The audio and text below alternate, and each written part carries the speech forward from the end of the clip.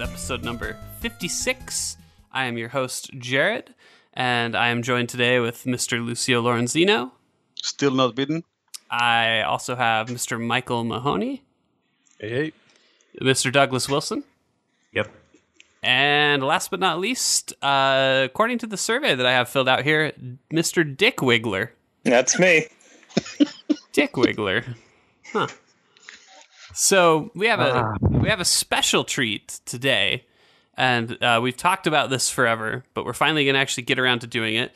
Today is our podcast that is purely devoted and based upon The Walking Dead, specifically the Walking Dead series of video games by Telltale Games. To provide a brief introduction, The Walking Dead is a property that originated as a comic. It is now a TV show. I think this TV show has, I believe, the highest ratings, at least for viewership, of any TV show, maybe even ever on cable. Their mid-season finale last night, or on Sunday night, drew in 14 million people, which is unheard of. I think the previous record for them was 9. So they're doing quite well for themselves. Although one could argue that it is maybe not quite well of a show. Yeah. I'm not a fan. So let's maybe start there before we jump into the games here. If we're going to start all the way back, can we start with the comic? So I was going to ask, where does everybody stand on The Walking Dead? And let's start with comic. Comic, who approves? All in favor?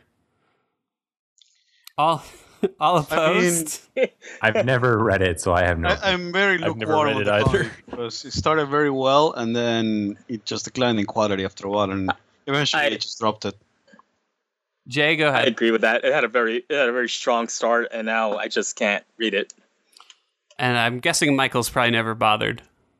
I've never read it. No. I will say I have the first 2 compendiums, which goes through the prison arc and the hunter arc, and I forget where it leaves off. But I think around then is about when it starts to, I think the prison arc was probably the last good one. So I've complained about this before, and maybe now that I'm on an actual call, I can illustrate this better. The comic doesn't have thought bubbles, but Robert Kirkman really likes to write, he can't find ways to convey what characters are thinking. And so because he doesn't put thought bubbles in it, what instead happens is everyone just says what is on their mind at any given time. And I find it incredibly distracting and stilted and weird. And I think it has some of the worst dialogue in comics, period. That's even factoring in Archie comics. I think Jughead actually holds back and doesn't say what he's thinking as much as Rick Grimes. I haven't read it in a while, but I think that might be it's expertly accurate.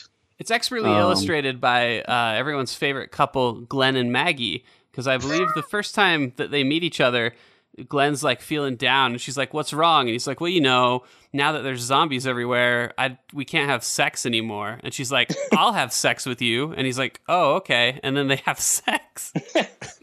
So it's a romance like in Dragon Age. And then they're in love. It's a romance for the ages. Perfect. Yeah. So that would be primarily where my comic hang-ups kind of come from. I think that I think the concepts are really good. I like the idea of the prison story arc and stuff like that. But what I don't like is pretty much all the actual writing. But I think, and I haven't followed the comics, so I don't even know where they're at now. But I think part of the Walking Dead's problem is there's no ending in mind. So they kind of just had to keep going.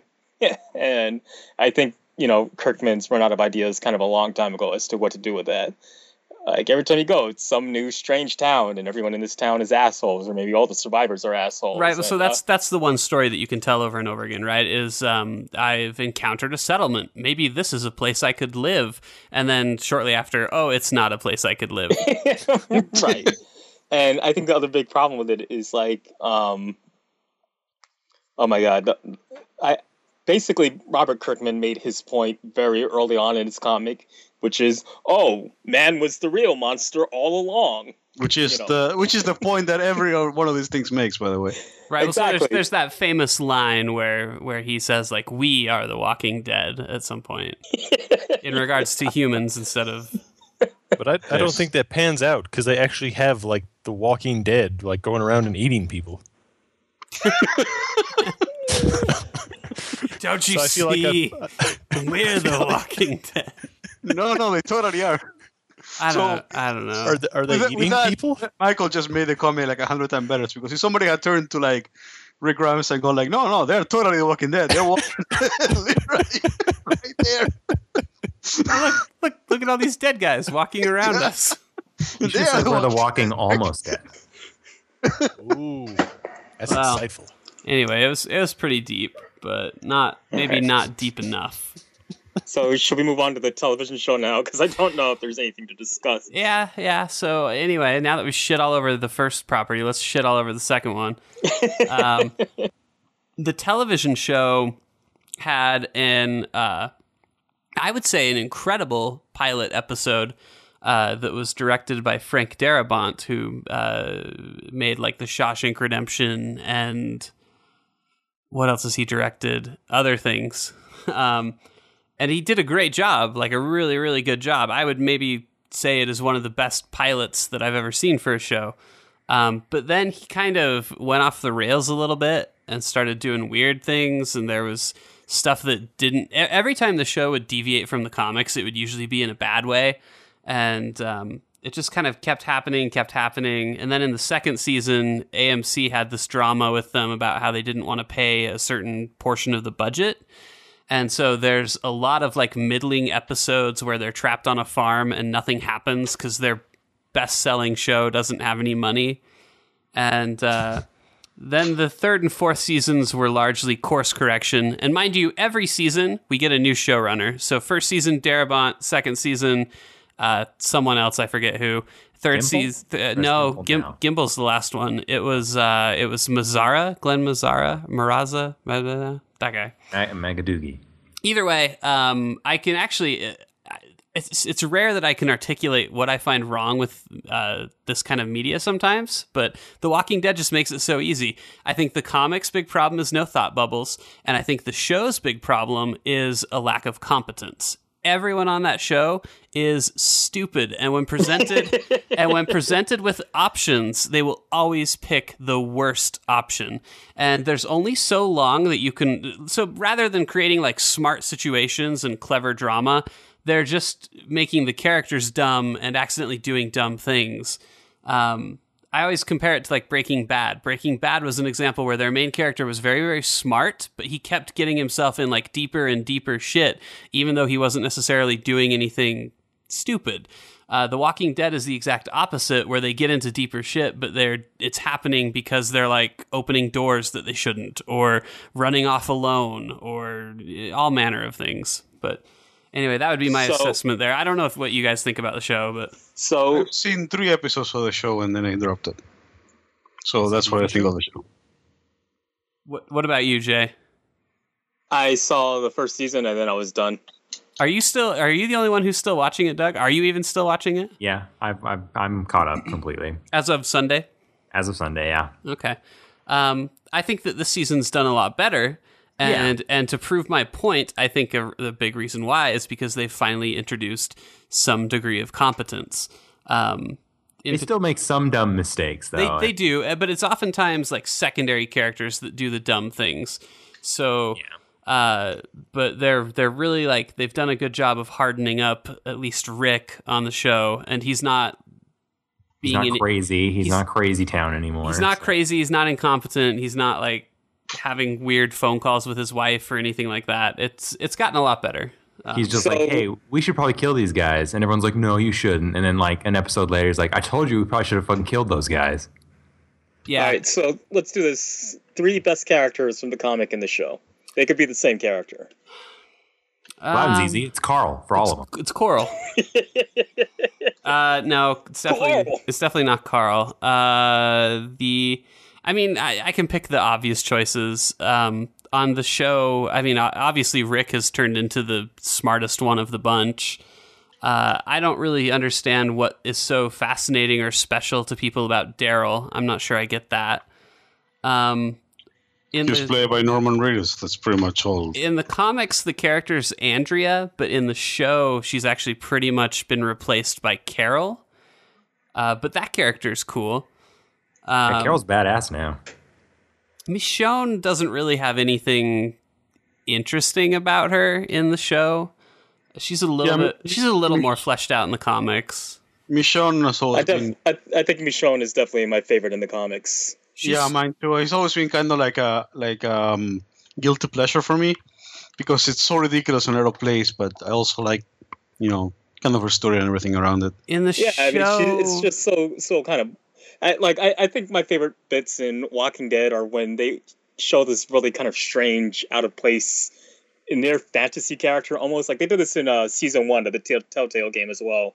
If you remember the girl who could do parkour, I forget her name. Yeah. And she's just like some weird ninja girl that they just introduced, and it felt a little out of place. And she climbs up a wall and disappears. She climbs up a wall and disappears, but I kind of like that. I thought that was kind of neat. I think Michonne's the same, going around using a freaking samurai sword and with carrying 2 around chained walkers. Yeah, 2 chained walkers. See, on the show, they've she doesn't have a lot of dialogue, and I feel like they're kind of squandering a pretty talented actress. Yeah, they underused her they got a lot this an incredibly talented actress to play Michonne. Yeah, they did, and they're not really doing anything with it.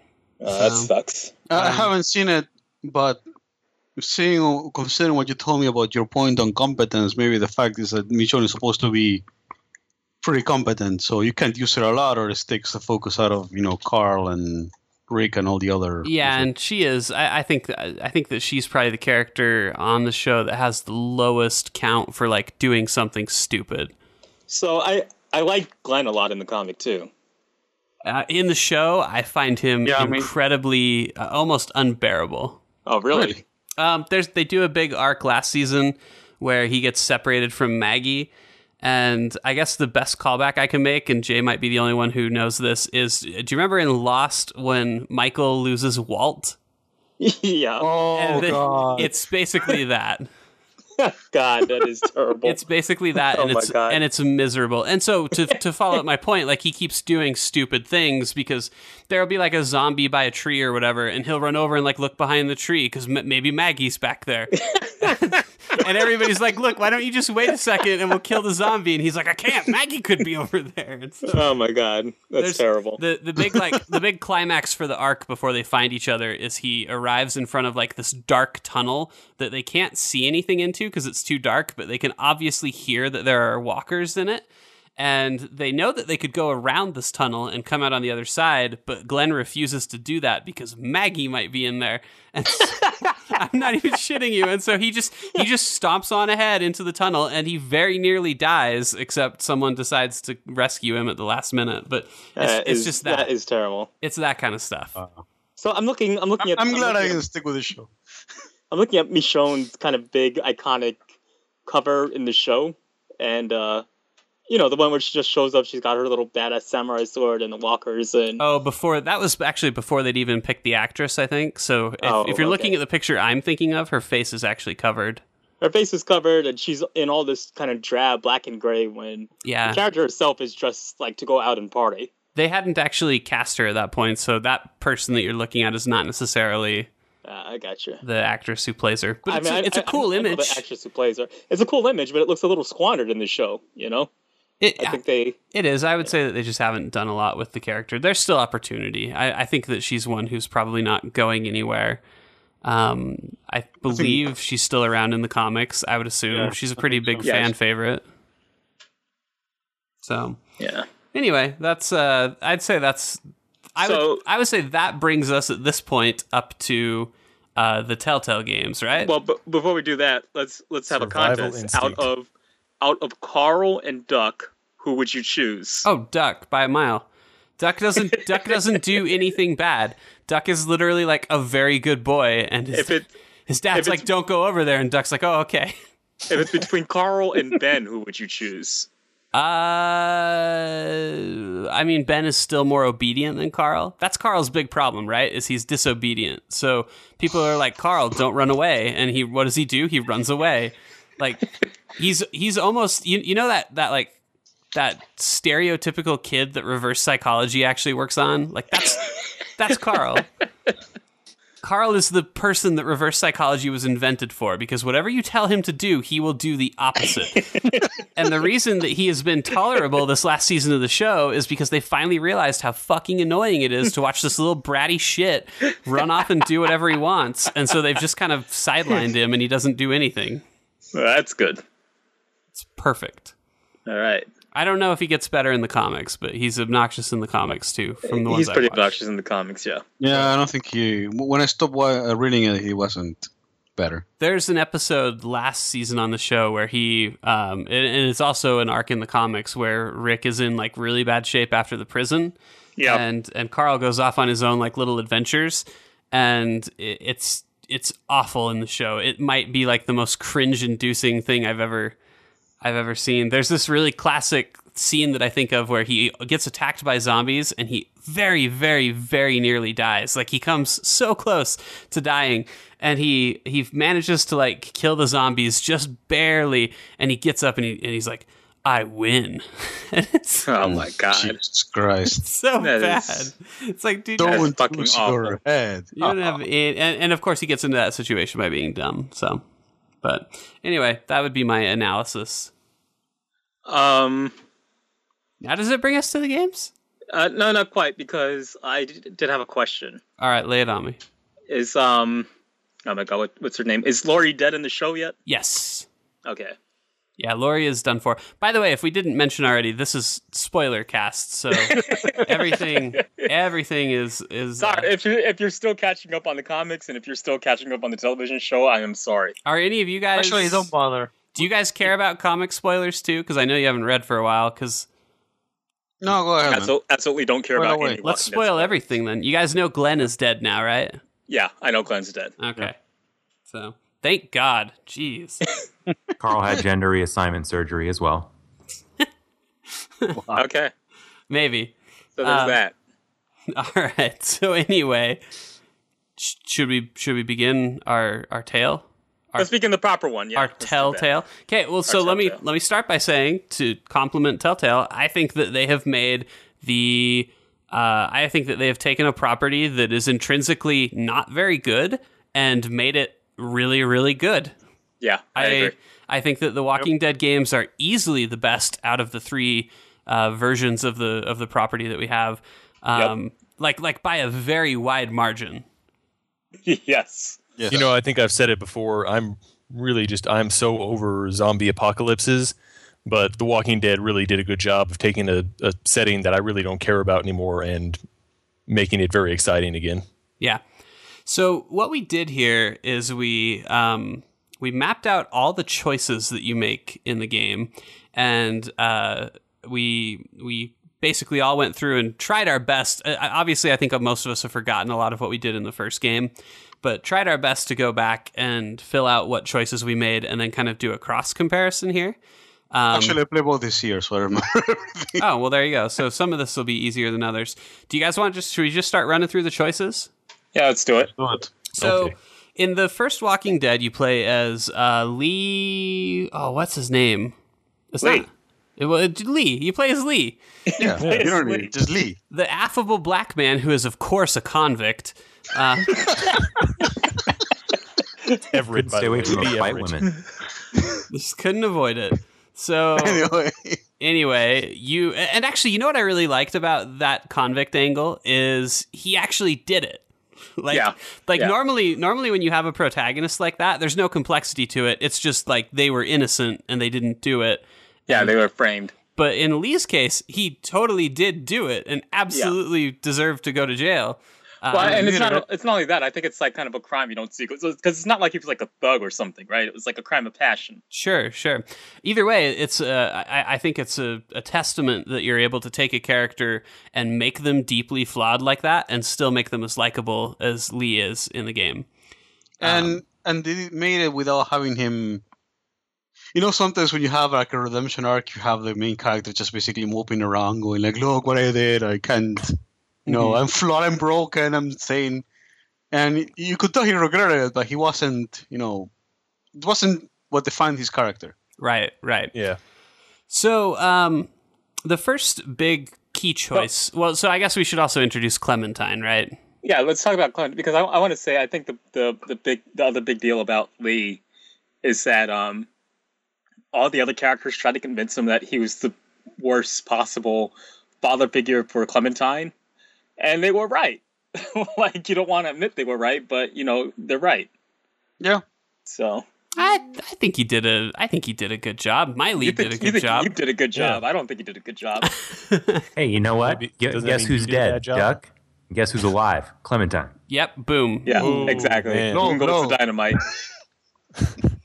All right. Going for the heart. So You know who else is seriously. dead? That other little girl. So anyway, good old boy Lee meets Clementine, and the two set off on an adventure. Now, your first key choice in the game is a relatively inconsequential one.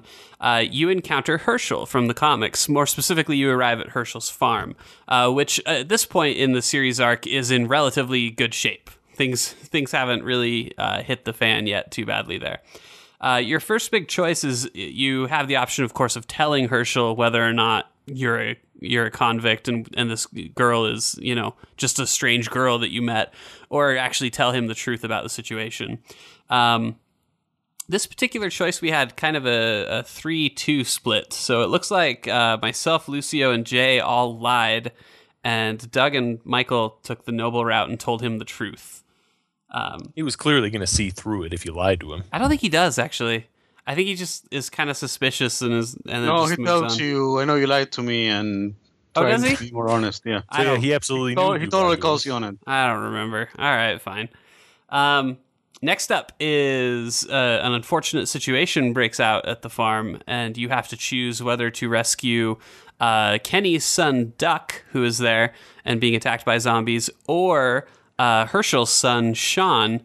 And I think across the board, every single one of us went for Duck first. Well, why wouldn't you save the little kid first? Right. It doesn't matter which one you choose. Either way, Sean winds up kicking the bucket. But Now, I didn't quite understand this. Did Duck run Sean over with the tractor? I don't think so. Oh. Or maybe did he? Because I seem to recall you find him and he's being crushed under He's the like tractor. he's like pinned by the tractor. Yeah, and the zombies haven't attacked yet, so I don't really remember. It's been too long. Lucio, do you have? No.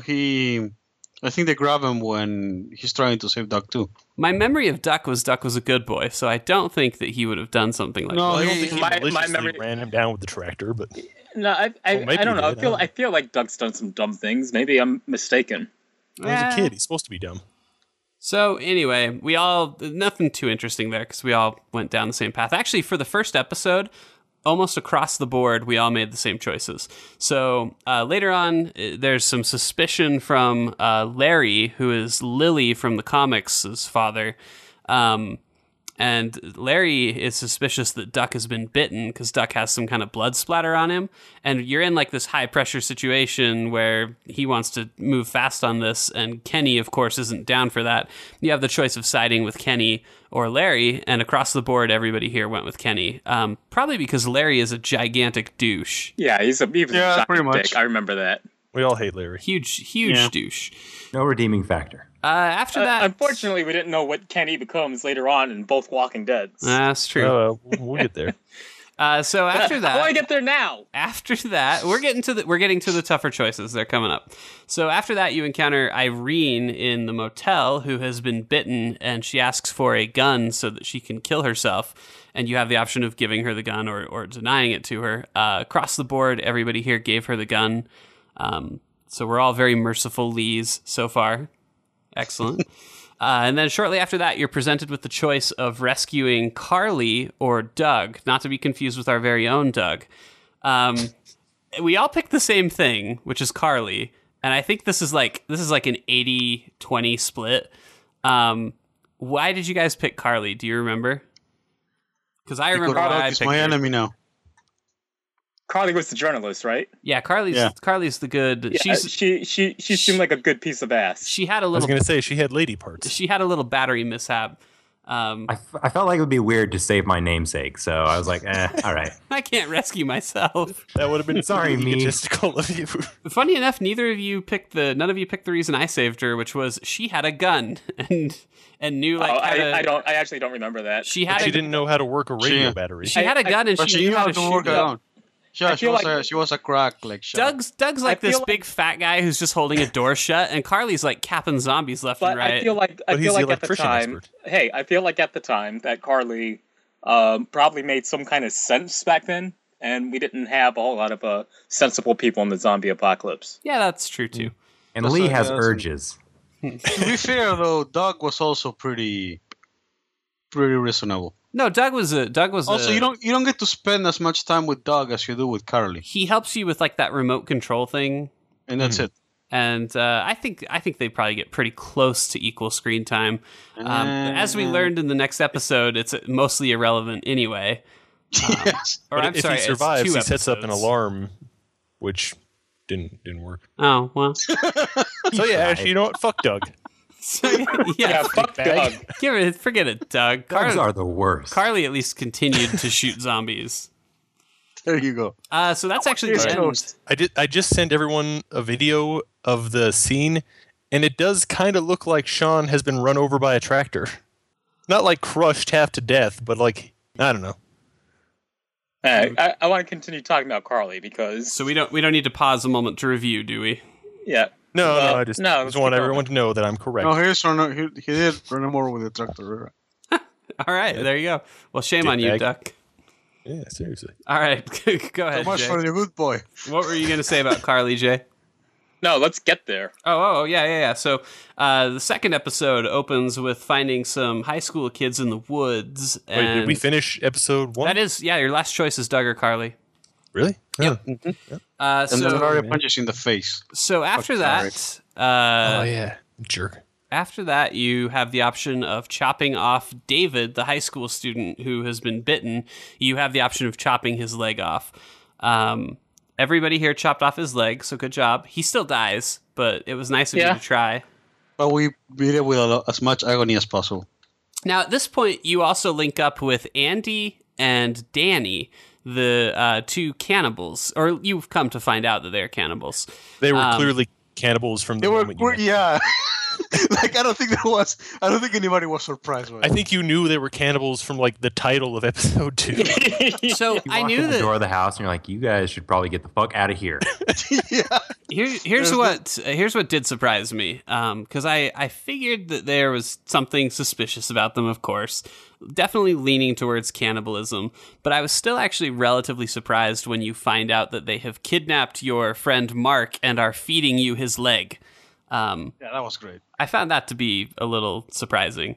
But anyway, we're getting ahead of ourselves here. So when you meet Danny, he takes you into the woods and you encounter a crazy lady named Jolene who is talking about how evil Danny is, but she's also very crazy in the process here. She has a gun and you have the option of shooting her, or instead you can wait and hear her out and try to talk her down until eventually Danny winds up shooting her. Let's see who I need to remember who these people are. Only Michael shot Jolene. I thought she was making a move. Crazy people in the woods. And I'd love to hear why. You know, I can't quite remember the circumstances, but I was fairly sure she was getting ready to shoot me, so... All right. So he was standing his ground. Also, she was wearing like a Walmart vest, so I figured she probably longed for death. All right. Bitch gotta go. Oh Lord. So Jared, do these get interesting before season 2? Yeah, they do. At least I think they do. Matter of fact, we're coming up on one of the interesting ones right now. The thing with the lady in the woods is that she tries to warn you about the cannibals. Yeah. That's why he shoots her.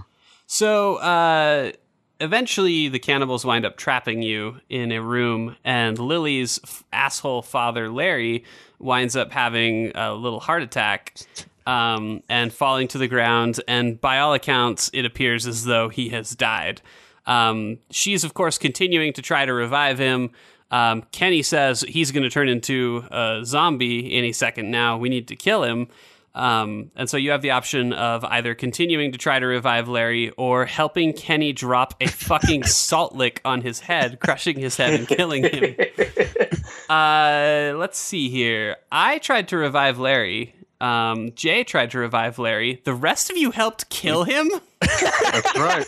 He sucked, all right? He sucked and he needed to go. He was a bad Fuck guy. Larry. He was also like So- 6.5 feet tall and would have made a horrible zombie Well, monster. here's the thing. We know from the show and from the comic that it takes a pretty good amount of time for them to actually turn into zombies. Jared. I No, just no, need an 'cause- excuse. I just think need there was an excuse. Certain Because Larry- people turn pretty fast. Larry it's was. it's not consistent. I guess It's not that's about true. it's not about turning. It's about needing an excuse. That's all I needed. Just an excuse. He was a Alright. racist, and I feel very Yeah, that's strongly the about thing. those kind Larry of things. was a racist asshole, so I don't. Well, blame you him, tried to but save him, Jay. What the hell? Either way, I'm a good person. yeah. But I think Jay and I's Lees are both pretty much bleeding hearts. He Yeah, probably and I called think that's Lee the thing. the I N-word think anytime. in season 1, I was definitely a bleeding heart with Lee, and then in season 2, I started out nice with Clementine, and then I just became a brutal bitch. Yeah. Mhm. Let's Also, episode 2 has one of my favorite lines from the game. When you find Mark, he's like, "Mark, what happened to your legs, man?" Mark, where are your legs? Well, we have In your to belly. we have to explain it to the people who don't know. There has to be a way to convey. If you still didn't get it, they're cannibals. So after you escape from your makeshift prison, so Larry dies no matter what. Ta-da. After you escape from your prison, you first encounter Danny, who you have the option of killing or sparing. You're able to subdue him, and you can either finish him off or show some mercy and let him go. Everyone except for Jay killed him. Really, Jay? Okay, so this choice I'm actually not sure on. Who's the guy you kill with the pitchfork? That's actually Danny. Okay, so I did kill him. Andy, you can either shoot in the head or kick him into the electric fence. Okay, so I did kill him then because I killed him with a pitchfork right in Okay, front of so Clementine. I'm betting that we all did the same thing, because what happens is you kill Danny, and the game goes out of its way to show Clementine being horrified, and I think Yeah, I exactly. think it even gives you one of those "Clementine will remember that" Yes, it messages. does. And so, of course, right after that, you're presented with the option of killing Andy, and I think across the board, nobody here did it. Yeah, but to be honest, man, it wasn't because of mercy that I didn't kill him. because we felt I so was waiting for him to shame. get eaten. It was because I knew he was going to get eaten.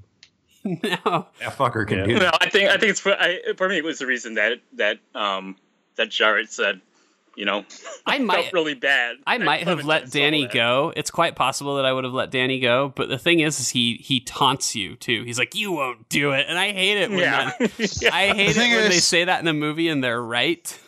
The thing is, you're when all this is happening, you see all these walkers coming towards him. So it's like That's true. you know what's going to happen to him. He's going to die no matter what. So So if anything, for we're me, more it's worth- cruel. yeah, I didn't want to give him the satisfaction of me killing him, so he cannot be eaten by zombies. Fuck him. So Although He's kicking him getting into the ate. fence was pretty satisfactory. your last choice in the episode is you find an abandoned car, and it has a pretty nice stash of supplies in it. And you have the option of stealing the supplies or leaving the car alone. And ironically, Jay, who I think has been America's sweetheart so far, is the only one who stole supplies from the car. Are you trying to say something about my race? I didn't say anything about it. I'm just, I'm a the little shoe shocked. fits. If the shoe fits. Everyone else decided to leave the car alone. And of course, that's a choice that winds up being maybe not important by the end of the game, but definitely something significant. Yeah, it's a major moment by the time you hit the end. Well, I'd already disappointed Clementine by pitchforking Danny's ass, so I felt I had to make it up to her. So, I was thinking in terms of the survival of my group. That's what I was doing. sure. Yeah, fair enough. The car looked abandoned.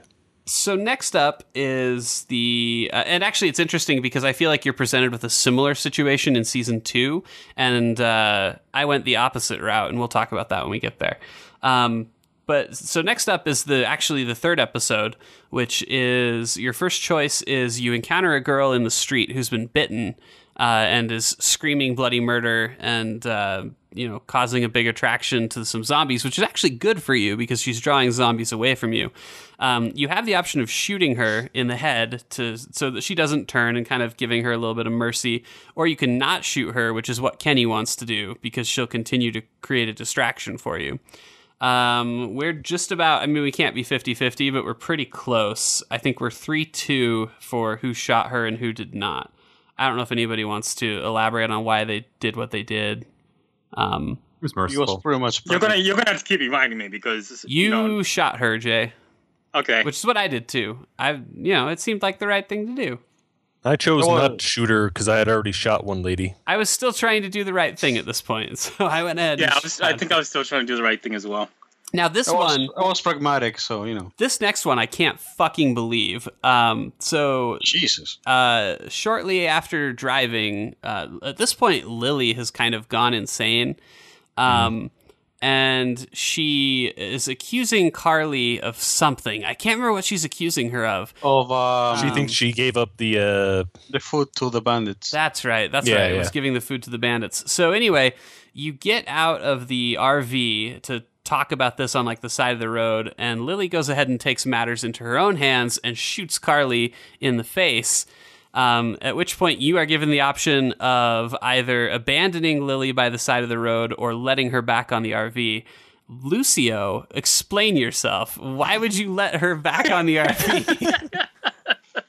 Because it didn't feel right to just leave her on the side of the road, man. She's a fucking crazy lunatic. Yeah, she is. And she just killed like the only cool person. Yeah, she really your did kill the only last cool chance for person. Snatch for God knows how long. And you even went out of your... This is a person that like you went out of your way to rescue and has shown romantic interest in you. And Yeah. Lily just goes ahead and caps her in the face, and you're like, Not "Ah." only that, but Carly's kind of like the smartest survivor in your crew. And so you're basically just like, no big deal, get on in. You know what happens if you save her? I well, do. actually, that's. I find this to be one of the least satisfying choices in the game. But did you guys mention that she's like a figure in the comics or the show? Yeah, she actually is pretty important in the comics, and so that's why you can't kill her or anything like that. Mm-hmm. And you I know feel what like that happens would have if been the more you- powerful choice. If you let her live, she steals your RV. Yes, she does. Yeah, she does. But this is after you found a train, so it doesn't really matter too much. It's one of those moments where maybe it doesn't feel like your choices matter that much Yeah, and I mean, if you go back and play it twice. of course, as we review this and peel back the different choices that we each made, you do get that sensation. Although it is interesting with the last episode, or with the last episode of the last season, there's, a pretty radical amount of different endings that you can get. And it is obvious that the choices that you made there had a pretty big impact on what the characters' futures will be. Yeah, but I feel like that's only in the very last episode. Like, I don't feel like the episodes leading into it matter. for that. Yeah, I think that's fair. Well, we'll hash that out later. So, what yeah, we'll horrible see. things did we do next? So then we get on a train and we start zooming across the nation. Wait, Lucio, did Lucio explain himself? What was his reason? He Just didn't feel it was right. just didn't think it was He right. didn't think it was right. He didn't think it was right to You didn't spare think a it was right. murderer and leave her at the side of the road. But did he Yeah. crush Larry's head with a rock? He went ahead Yes. and smashed Larry's head right in. Felt bad. But sweet Larry's daughter gets a pass. Yes. I can't even believe it. All right, so after Why this, can't you believe it? after this, you get on a choo-choo and you're riding on the choo-choo, and Kenny is driving it. And I don't remember what the scenario is, but you need him to stop the train. His son is about to turn. Oh, that's right. That's right. And he's in Oh yeah, costume by the at way, this Doug point. gets bitten by a zombie. His son gets bitten, and, kind of a big and you deal. need to go ahead and address this. So you try to get him to stop the train, and he doesn't want to because Kenny's in choo-choo mode. And you are able to wants to talk get to a him boat. down. You are able to talk him down, but I actually found it too difficult and wasn't able to pick the right choices, and wound up getting into a fight with him. Yeah, I just thought you had to kick his ass. This isn't even really a choice. Like, you just eventually get into a fight with him if you're not persuasive enough. But I feel like I persuaded him, didn't I? You wrote that, and Doug did too. So well done, both of you. So I guess we're people persons. So you And fine two, statesman. I think, are the only people who actually avoided fighting Kenny in in the games, except, well, we'll talk about that later. I don't know. I feel like it's really, in video games, I feel like it's really easy to figure out what's not going to send someone off. So, of course, at this point, old Ducky has been bit, and somebody's got to deal with that. You have the option of shooting Duck yourself, or I can't believe anybody would do this, but you can make Kenny. You can make Kenny shoot his own son. I'm at least happy to say that everybody here went ahead and took care of it themselves. Nobody made Kenny shoot his own kid. We're laughing about it now, but that was probably one of the most miserable, like, what if choices in the whole game. I almost think that there's another one coming up that was almost rougher. But all right, tell me when we get there. Well, we're almost there. It's 2 away. So after this, the last choice of the episode is you are presented with Omid and Krista, who you need to help get onto the train. Omid has a limp, so I wound up helping him up and rescuing him before Krista. It doesn't matter who you pick; they yell at you no matter what. Lucio went with Krista, and I think Doug went with Krista. I don't know if you guys know she was pregnant at this time, or no, you don't know she's pregnant because that's the point Omir makes. Omir's like, she's pregnant, man, and you feel really bad for saving him. Yeah, that's right. I chose Krista because she looked like she would be more useful if I had to pick one of them because she wasn't limping. Omid was a gimp. That's exactly. That's true. Yeah, I guess I was fair. trying to rescue Krista, but I was playing on an iPhone, so I accidentally hit Omid. That's how we make important decisions. Me and Jared honestly wanted to rescue Omid then. Yeah, again, we were the Bleeding Hearts. So, next up is actually in the beginning of the following episode, you break into a house. Oh, go ahead. Going into that, I think the ending of episode 3 was probably my favorite part of the whole season 1. When they are in the train and, Clementine is talking into a walkie-talkie and then suddenly somebody talks back. Yeah. That was a great fucking moment. Yeah, that was pretty exciting to see what would happen next there. Yeah. We are skipping over a lot of the good moments in the game just because they didn't have choices, but... Well, if there is something like that, feel free to bring it up. Yeah. I thought one of the really powerful choices, it's not really a choice, but just a powerful moment comes at the start of the next episode where after you're dealing with the fallout from Kenny's family, you break into this house and you go up into the attic, and what should you find but a little zombified boy? And you once again are presented with the situation where do you kill the kid, do you leave him be, or for some reason... You can be a monster. Hey, Kenny, I killed your son for you. Why don't you take care of this one? I got the last one. I think it's only fair. So everybody here killed the boy themselves. Good job. But I need a kid-killing duo, man. This is one of those ones where there is an objectively right answer, and everybody did it. Well, I understand if neither of you do it, Krista will do the dirty deed for you. So at this point... So I guess you can actually bully Kenny into murdering the child. At this point, you have your new quest is to find a boat. That's what Kenny wants to do. So he wants to find a boat. And so that's what you're in this area to do. Now, in this process, you wind up encountering this group of hospital patients that are living in a sewer. Or are they not hospital patients? It's like a cancer survival group. Yeah, cancer patients. What happens is Wait, did we skip over the dead town, or is that coming up?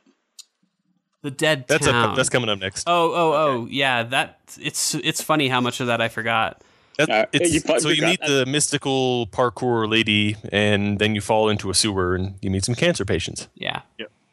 So, like you do. With Vernon, the head of the cancer organization, you have the option of threatening him to get him to be nice to you, or you have the option of reasoning with him.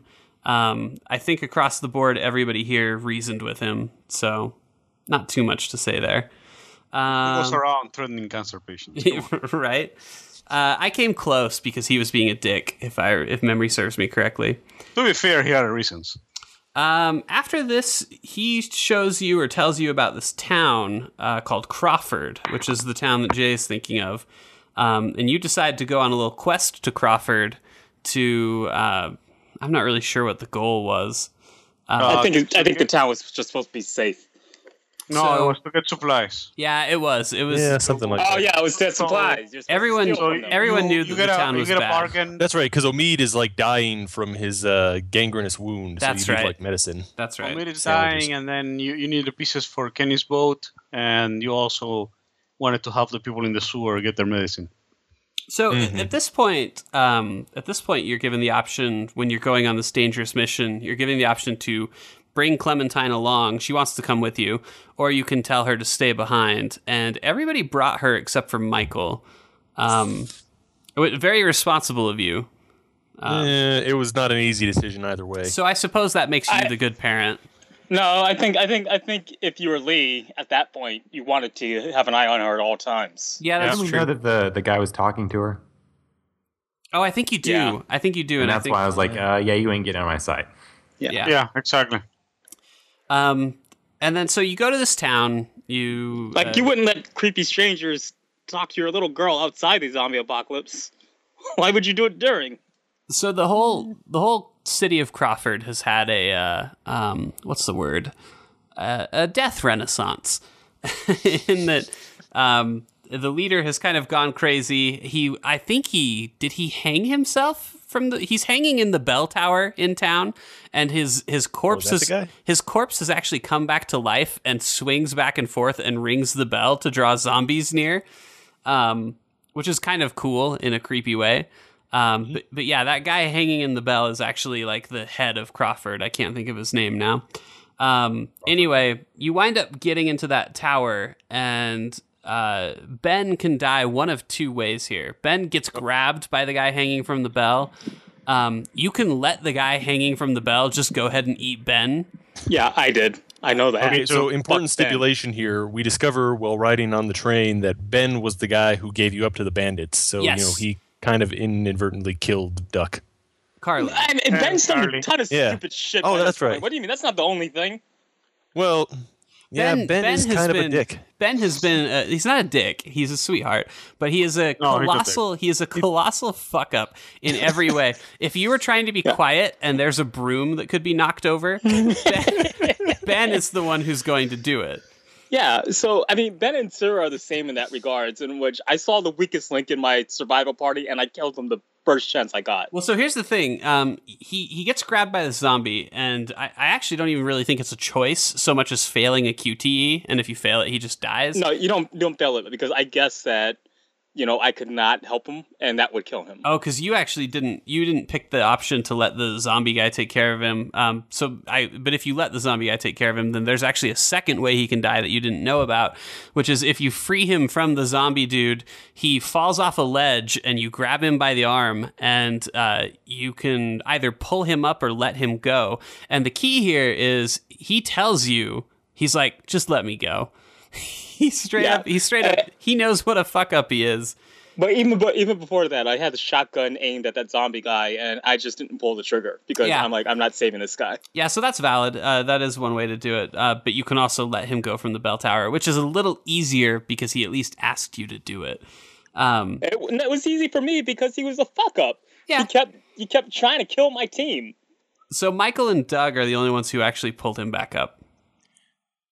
There was a point where I think it's Krista reminds me that he's like only 16 years old. So, Oh, fuck that. Sometimes what? Like 6? And she's not nearly as big a fuck up. Duck was soon a real fuck up. And we're almost done with the first season. After Ben dies, you go back, you find that your boat has been Or lives. stolen by the cancer people. And it's at this point Yeah, if you live, if you let Ben live, he really screws you up even more. Yeah. So it's at this point that Lee winds up getting, unfortunately, a bite on his arm. After being bitten, you are given the option to reveal this to everybody or to keep it to yourself, keep it a little secret. Everybody here revealed the bite, so not much to say there. incidentally, that's, you didn't know that's there was a interesting. zombie waiting behind that trash can to bite Why your didn't- ass. Seriously. Why did everyone reveal the bite? Why wouldn't you keep that secret? I mean, They were my friends. I needed their help. Yeah, it's Yeah, man, you've seen enough zombie stuff to know is not a good idea. It seemed like there could be a greater consequence later, especially knowing old Salt Lick Killer Ken. It seemed like maybe it would be best just be up front and be like, "Hey, look, don't kill me. It's gonna be." Yeah, he wasn't even that comfortable having a black guy in the group. Basically, the speech is, I know I'm beaten and I'm gonna die, but at least help me find Clementine before I go. So you do have an option to try and salvage what little life you have left by actually chopping your arm off, which has been a viable choice for other characters in the series. So one would naturally presume that maybe this will be enough for Lee. Of course, we know that it winds up not being enough, but all of us did try, and so all of us went through the last chapter of the game one-armed. I believe that is the first one-armed choice. and badass. I believe that's the first choice you make in the final episode. After that, a really innocuous choice. This just, did you lose your temper with Kenny? You get into an argument with Kenny, as is what you do. And it looks like we were a pretty even split there. Jay and Michael lost their temper at Kenny. Everybody else kept their cool. Yeah, at some point you just have to lose your temper with Kenny. Finally, after going through this whole process, you catch up with Clementine's kidnapper, who's been talking to her on the walkie-talkies. And the first choice you have with him is you have the option of whether or not you'll give up your weapons. Everybody did except for Renegade Lucio. Of course, man. Who elected to keep his weapons because fuck that little girl he's got hostage. No, man. Fuck that. I'm not going to give up my weapons. He can give his weapons. Now, after that, you talk to this guy who winds up being the owner of the car that you stole from. And he turns out... I didn't steal from it. It turns out Don't you look at me with you. It turns out he's been watching you for a vast majority of the game, and he goes back and kind of reviews a lot of the choices that you've made throughout the game, and basically comes to the conclusion that you're not a good guardian for Clementine, and that he should take her instead, because he used to have 2 daughters of his own. And I think the key word here is used to. Right. He did keep his wife's head in a bowling bag. That's pretty endearing. So this, of course, escalates. It escalates to a fight, and the fight can go one of 2 ways. Either you can kill the guy, or I tried to show a little mercy, and I didn't realize that this is how it would end up. But if you try to show some mercy, he'll actually get the advantage over you, and then it winds up being Clementine who has to kill him. So you don't explicitly know that you're going to have Clementine kill him. It's just something that happens by choosing not to kill him. I think we're a pretty even split here, too. Jay, Michael, and I all had to have Clementine kill him. Lucio and Doug didn't waste any time and went ahead and just choked the bitch out. I mean, I just fucked up the quick time events. I didn't have the option to kill him. Why would I keep my weapon if I wasn't going to offer myself? Fair enough. I made my intentions clear from the beginning. And then, of course, your last choice in the game is a nice little heartbreaking one. Lee is past the point of any return. You go into the shop, and to stop you from doing anything to Clementine, you handcuff yourself to a radiator. A method also used by Michael Jackson, I believe. I think the best thing about that moment is there's a ton of Clementine will remember that. Yeah. Yeah. And so this is actually, I don't have a lot of choices in The Walking Dead that I made that I regret. But this is where I made one of the big choices that I wish I had gone the other way. You have the option of either telling Clementine to leave you be, and just basically you'll turn into a zombie and just hang out there chained to a radiator forever. Or you can tell her to, you can have her shoot you. You can have her shoot you in the head so that you don't turn. So the way that the choice is phrased is, did you stop Lee from turning? And we're split here too. Michael, Doug, and Lucio all had Clementine shoot them. Jay and I did not. We went ahead and told her to go ahead and leave. You regret that decision? I do. After thinking about it and doing it, I don't think that it was necessarily the right choice. I don't know that I regret it. It's not like Lee was the best person on the planet. It's not so much that though. It's more so just for her. I think that I think it is beneficial to her to get used to the idea of shooting people you like in the face. Oh, please. She totally agree. I agree. Chapter. Well, plus, for all his faults, Lee was a nice guy. The idea of him strapped to a radiator as a zombie for the next 100 years in Lee's not Savannah. He might have been a nice guy, but he wasn't a good person. There are people that like Charles Manson, but he's not a good person. Well, I don't know that There were Lee no is good Charles people, Manson. But I mean, in the end, he was just a guy who Lee did the best he could by a girl he didn't know when he could have just turned his back. There's something. He did the best he could, but the best he could isn't necessarily the best anyone could. A lot of people. He deserves to get shot in the face. Okay, like he deserves that much. Man. Lee kept Clem alive. he did, and actually, the game even tells you you barely. The game makes this big deal about how well you prepared her for the future, and that's what I guess made me feel some regret. Is I feel like it would have been better preparing her for the shit that's going to happen later on. Like, I felt this way even before season 2 rolled around. Like, even just after the credits, I was like, God, I wish I could go back and do that again. The way I see it, you know what, Jay? Though she's the only kid still alive after 2 fucking games. The way I see it is that in the long run, Lee was a coward and he couldn't face taking his fate into his own hands. So I said it. My Lee. It doesn't have to be your Lee, but that was my Lee. I mean, I guess that's kind of true. Like, there's no reason why you couldn't have shot yourself. I don't know. He was chained to the radiator, so I'm not sure he had the range to do it. Because my guy didn't have an arm. Oh yeah, that's true too. Yeah, my guy didn't have an arm either. I guess one-handed or two-handed Lee could have done it. Either way, is it even an option if you're two-handed? It should be an option. It's interesting to hear Jay's perspective on this, because I saw this arc as like, this deeply flawed person meets this young girl and grows to really care for her and does his very best to take care of her, and like the two really become, almost like a foster parent kind of relationship, and then he winds up dying. But you seem to see this more as a cowardly criminal meets a young girl and does a shitty job of looking after her and then dies. Yeah, that's how I see it. It's a little. I can see Jay's point, because there are a couple times throughout the game where someone will say, like, you could do a lot better for Clementine if you leave her with us, or if you send her here. And Lee's response is, no, she stays with me. Like, so I see where he's coming from. There's a little bit of he's like clinging to her. There's a little bit of kind of a Last of Us vibe to it, though. Like Kenny and Amid and Krista make very good points that they would be much better parents for Clementine. Well, we find out that's not true about Kenny. It's not really true of Krista and Omid either. But at the time, it sounded like a better point. And I think it's actually the truth is probably in the middle somewhere, because he is, all of those things. And you're right, he did kind of use her like a crutch after the end to, I guess get a reason to keep going. I guess the reason why I don't necessarily see it the way Jay sees it is partially because of how I was involved in it, where I never actually, Lee always just says, oh, Clementine's coming with me. That's never a choice that you get to make, but I wanted her to stay with me too. Like, yeah.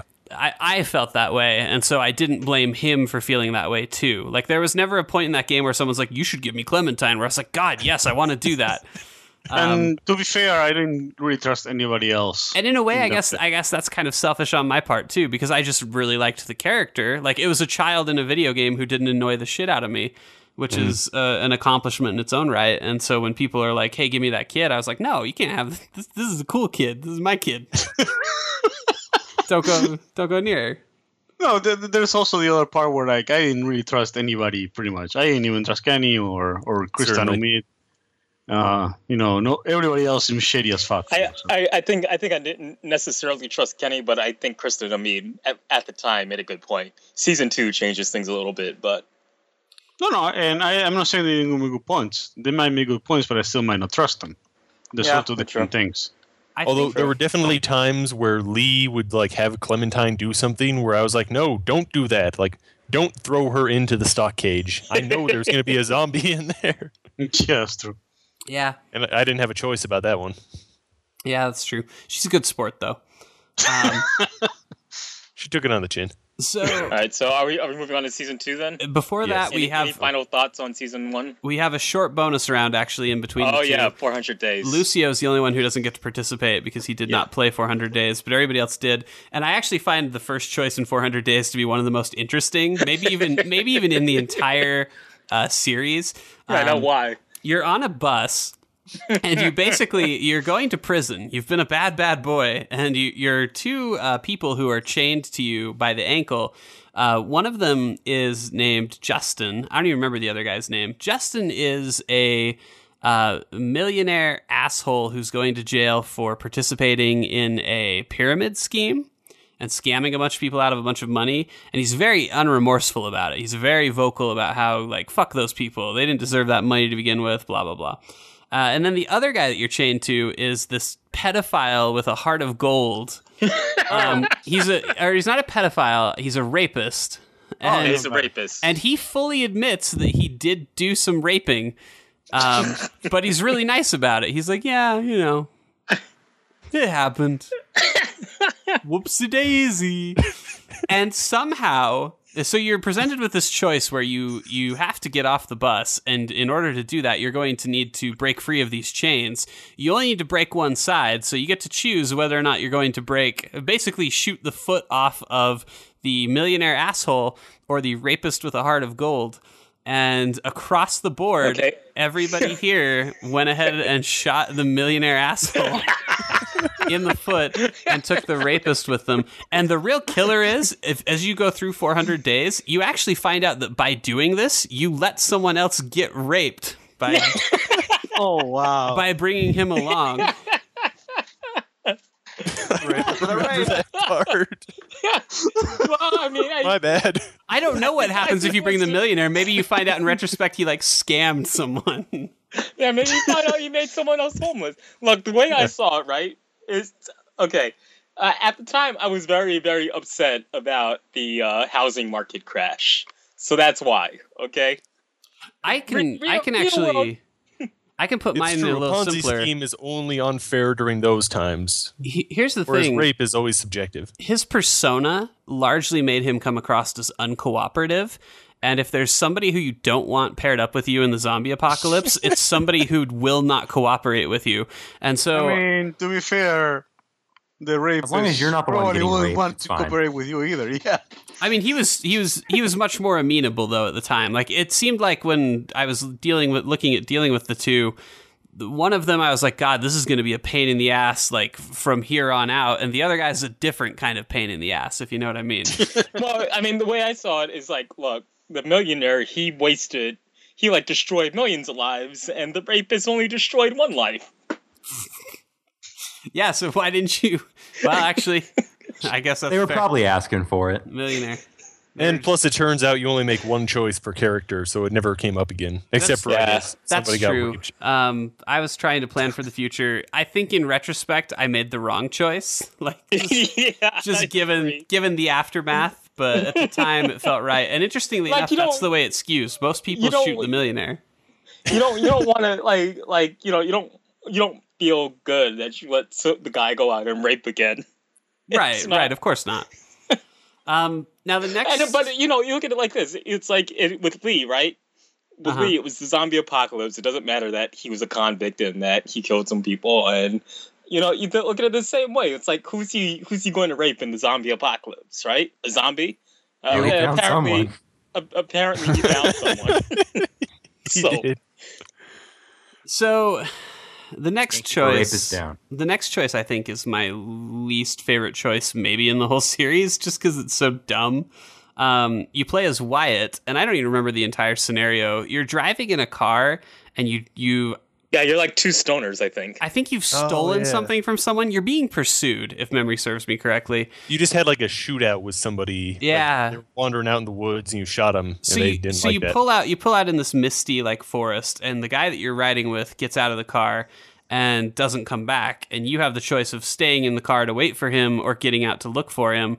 And I mean, this just is so boring. Like 3 of us stayed in the car, and Doug got out, and I'm sure the end result, no matter what you do, is you get back in the car and drive away.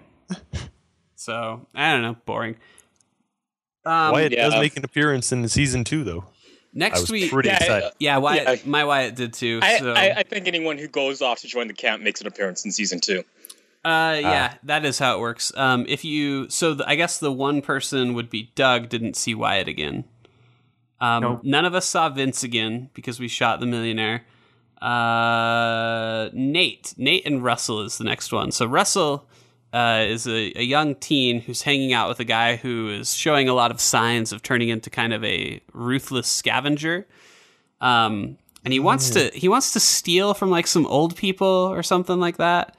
And you have the option basically of stopping him and leaving, or you can just go along with it and stay with him.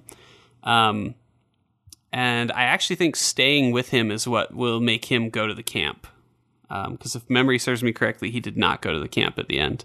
But see, I mean, you kind of feel better for the people that go to the camp because everyone at the camp dies. Yeah, it turns out the camp is not a good place to be.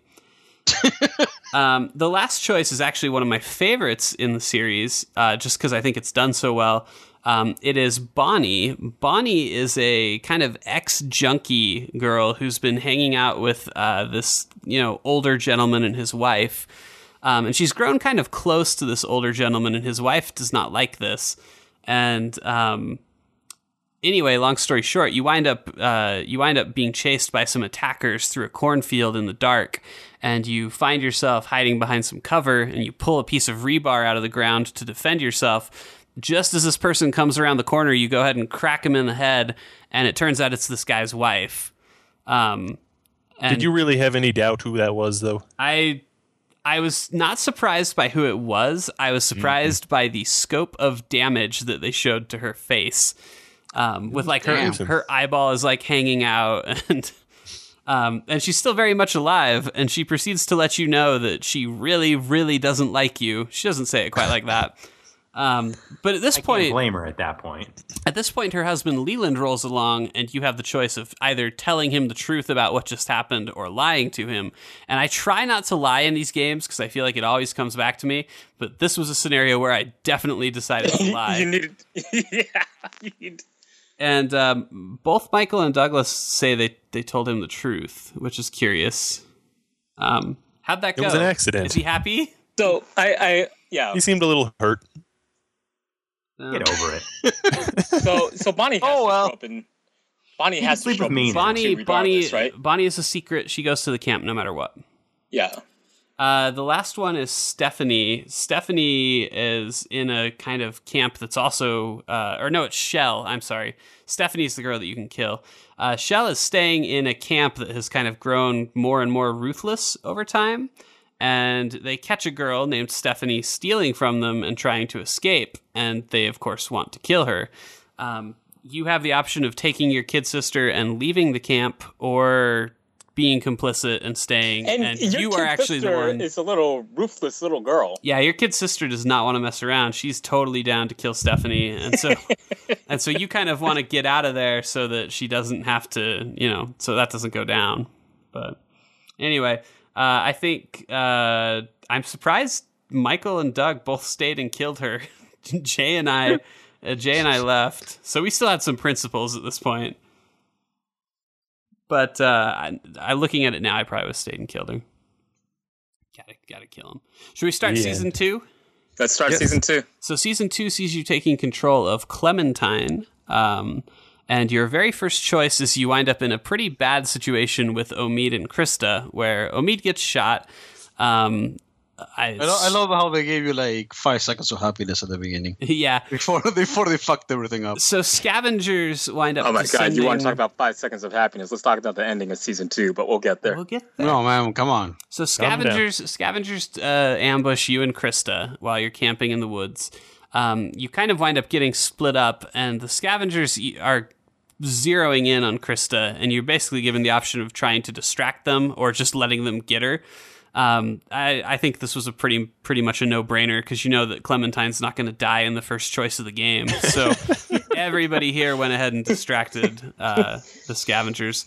After this, you wind up encountering a dog who bites you. Oh my god, that goddamn dog. Fucking dog. No, because let's talk. You skip right to the good part. Let's talk about the dog first. His name is Mr. Muffins. His name And is Mr. Muffins, but he seems like a great little doggy. Mr. Muffins rolls up, and he's so nice. But what you do Yeah, is man, you're like, find I have a dog friend. you find a can of beans, and as you begin to open the can to share with Mr. Muffins, he kind of jumps the gun a little bit and bites you on the arm.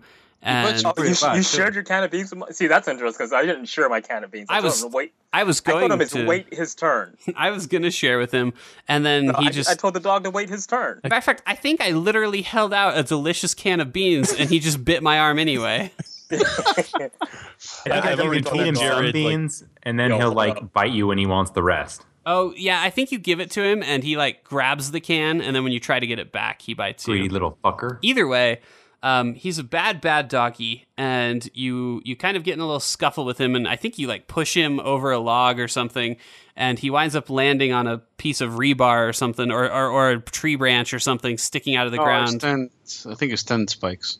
Oh, yeah, I think it was. I think it was tent spikes. Either way, it impales him, and you are given the option of whether or not to grant him a merciful and quick death. And the animal lover in all of us went ahead and kicked in, and all of us killed the doggy. And didn't want him sliced his coming back. fucking throat. That's what you get for biting me. What did you say, Doug? I didn't want him getting free and coming back at me. Yeah, that's true. Fuck that dog. Yeah. I've told Jared, Also, I it think was the really, most really relief I've badass. ever felt in the whole game was when the dog bit me, because I foresaw 4 more episodes of getting to love this dog, only to have him killed in episode 5. So, Yeah, they handled that pretty quick. so that was a kind of a relief. Let's see. So you are bitten, and it's not good, but it's okay because the dog bite's not going to hurt you in the long run, aside from rabies or whatever. But you encounter a group of survivors who are severely concerned by the fact that you have a dog bite. And they're very vocal about how they don't want to let you into the house and give you shelter or take care of you or anything because they think that you're actually bitten by a zombie, presumably. Fucking assholes. So the way that they work this out is they decide to lock you in the shed, and if you're still alive in the morning, then they know that it was just a Fucking dog bite. assholes. After I that, agree. any one of them could eat a bag of dicks. Specifically, Pretty much. after this whole thing plays out and you finally are allowed into the group, Nick, one of the young misfits who was particularly vocal about making you stay outside, Nick apologizes. Go Can we ahead. talk for a second about having to fucking sew your own arm shut? Yeah, let's talk about that, That because was that's the pretty most fucking- badass moment in episode 1. Yeah, that's pretty Yeah. hardcore. I think you sneak into the house, right, to find needle Yep. and thread, Yeah, you sneak in. and then you actually But- sew the wound shut because you're bleeding And you so saw much. and you saw it with a freaking sewing needle, not an actual surgery. You saw it with a so it's even worse. Clem right now, Clem in that very moment is a freaking badass. Oh She's yeah, like, she's a stone cold killer. She just killed that dog, no problem, and now it's arm healing time. Yeah. I wouldn't say Stone Cold Killer, but she's definitely up there with Solid Snake or Naked Snake with Big Boss. She's up there with Big Boss, sewing her own arm like that. Yeah, That's true. for sure. Yeah, If she so got a leech with a cigar, then so Nick winds up apologizing to you, and you're given the choice of accepting his apology or rejecting it. Lucia's the only one who rejected it. yeah, fuck him. It's an inconsequential thing though in the grand scheme. I know, still fuck him. What Next kind up, of a dick move? you Yeah. go out. You wind up going out to. I don't remember if you're scavenging or what, but you go out with Nick and his puppy Pete, and Pete's a nice old guy who's nice to you. Nick's the young douchebag whose apology you just rejected. Fuck him. But anyway, you get to the riverbank and you find a kind of sorrowful scene of a little massacre. You find a dying guy who basically asks for some water, and you have the option of giving him some water or refusing him some water. I refused. Old Dick Wiggler here is the only one who... oh, wait, you said you gave him water, so... Give him water? That's what you wrote, but maybe you didn't. I remember not giving it to him because he was like, nope, my water. I gave him the water. I don't... No, there are Yeah, two yeah, reasons. First of all, you recognize him from the attack that he did on you. Oh, that's right, with Krista, right? Yeah. So right away, he's like, fuck this guy. Yeah, that's Second true. of all, it is my water.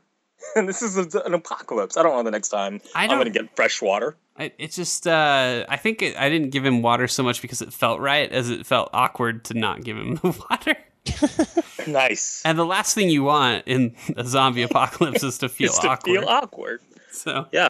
now this next choice is actually kind of polarizing, and I need some explanations here because Doug and I are the odd men out.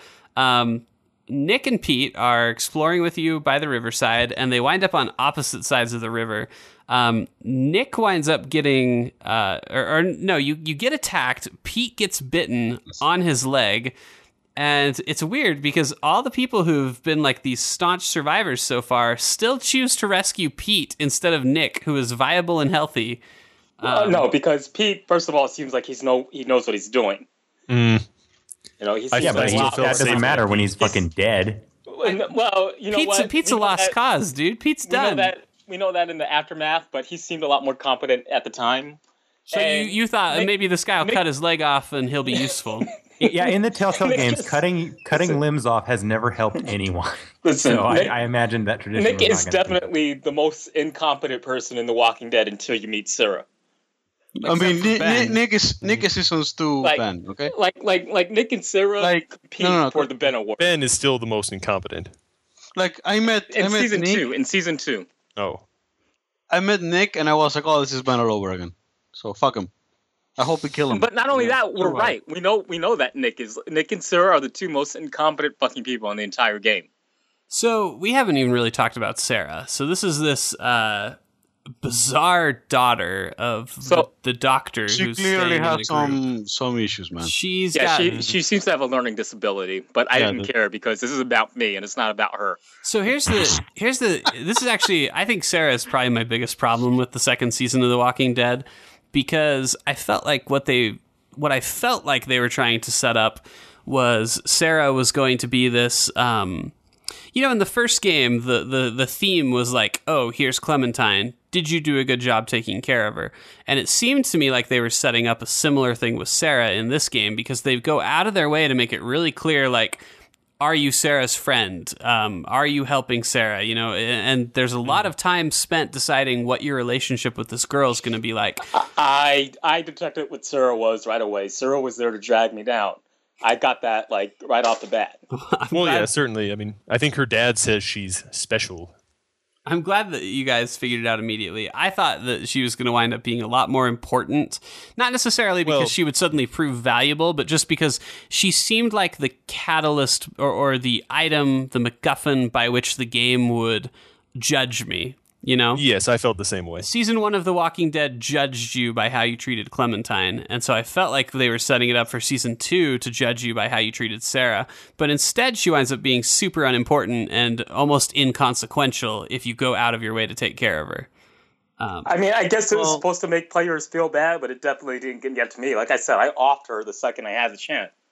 It's a little bit more personal for me. We can talk about it as we get closer to the end too, where we get to Sarah's final fate. But either way, it's a little bit more personal for me because my sister has learning disabilities. So you were nicer to Sarah.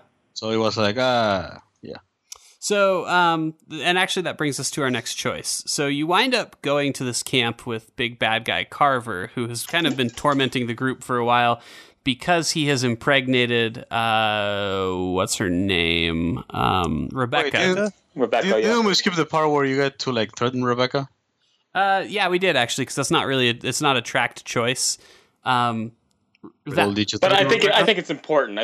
Did you you threatened Rebecca, Jared? Oh, absolutely. So you find out while hiding in the house that Rebecca's child may not actually be Alvin's, the guy that she's with, and she's been very rude and mean to you. And there's an opportunity that you have where you can basically tell her, like, you should be nicer to me. I know that's not Alvin's baby. It's basically what you say. Yeah. And she does not respond well to that, and it's still super, super satisfying. I threatened her too. No, Eventually, I actually didn't threaten her. I was like, you know what? You owe me an apology or whatever the other choice is, but I didn't threaten her. Oh man, I straight up was like, you know what? Fuck you, bitch. Yeah, I was like, you should be nice to me. I know what it is. Yeah. I love the way that it plays out too. Like, it's so perfectly acted, the way that she says it, and just everything in that scene is definitely a highlight for me in the game. Yeah. I really liked that moment. So anyway, you go to this. No, wait. So I did skip ahead a little bit. So it's not the camp. You're not at Carver's camp yet. He shows up at the house. He shows up at the house and he sees a Polaroid of Sarah. And right now you're pretending that Sarah is not there, or rather that you don't know her. And I think after he leaves, her dad gets mad or whatever, and you have the option of taking the blame for the photo, or I think you can't blame Sarah, but you can blame someone else, or maybe it's 3 options. Either way, I think everybody here took the blame for the photo except for Jay, who blamed someone else. Again, because fuck Sarah. I got that right away. I knew she was just there to drag me down. Let's talk about the most important choice in the season 2, which is you run into Kenny, who's still alive. You thought he was dead, but it turns out he's alive. And he invites you to dine with his group that he's formed. And we should mention that before that you shoot some dude in a bridge. Actually, Nick shoots some dude in a bridge being a fucking moron. This is true. Howard's gay lover. Walter. His name's Walter, actually. Walter. There we go. No, Walter is the other guy. So you encounter a guy named Matthew on the bridge. That's right. While you're approaching Kenny's home base, this guy Matthew comes up to you, and he is pointing a gun at you. You start to talk him down. He starts to lower the gun, and then Nick just beans him right in the head, and sends him off the side of the bridge. And that's important because fuck Nick. That's important, but before we know and really understand just how important that is, we have to decide whether or not we want to sit with Kenny or Luke to have dinner. And we haven't even really talked about Luke, but I would say that he's the most agreeable of this new group of survivors that you've encountered. I had my suspicions that he was a pedophile. Not only that, but he dropped me. He dropped me when he was carrying me when he found out I had a bite. What an asshole. Oh, yeah. Yep. I agree with Jay. I didn't really trust him. I didn't really like Luke either. So I mean, there was something off about him. Across the board, it looks like we all sat with Kenny. So good job, guys. That was another one that's objectively the right choice.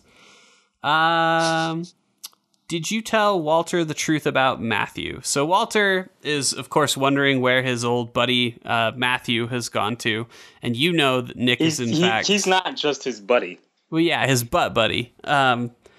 So you know that you are in fact in the know that Nick has of course killed Matthew, and you have the option of revealing this to Walter or keeping it a secret. Everybody here did the smart thing and told him the truth. And this of course ties into your next scene with Walter and Nick, where if things don't go well, you can basically talk Walter down and calm him down. It looks like Michael is the only one who was unable to do so. And I think if that happens, he kills Nick. Isn't that right? He lets Nick die. Or that's right. That's right.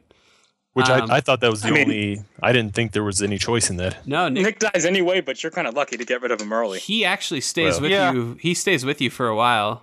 I wish I've done the same thing you did, Mike. There you go. So anyway, now after this, you get attacked by Carver. And during this moment where Carver attacks, Kenny is actually outside of the home base, and you have the option of surrendering to Carver or going out to find Kenny. And if you do, there's actually some pretty severe consequences to that, which also leads to a few characters who would eventually wind up dying. They die a little sooner if you go to find Kenny. It looks like who dies? I think Alvin. I think Alvin can live if you don't go and find Kenny.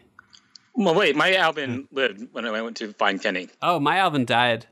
I told Kenny to take a shot. He had a sniper shot lined up, and I told him to take it. And then, as in retaliation, they went ahead and killed Alvin. I think I found Kenny, but I told him not to take the shot. So my Alvin bites the dust at this point.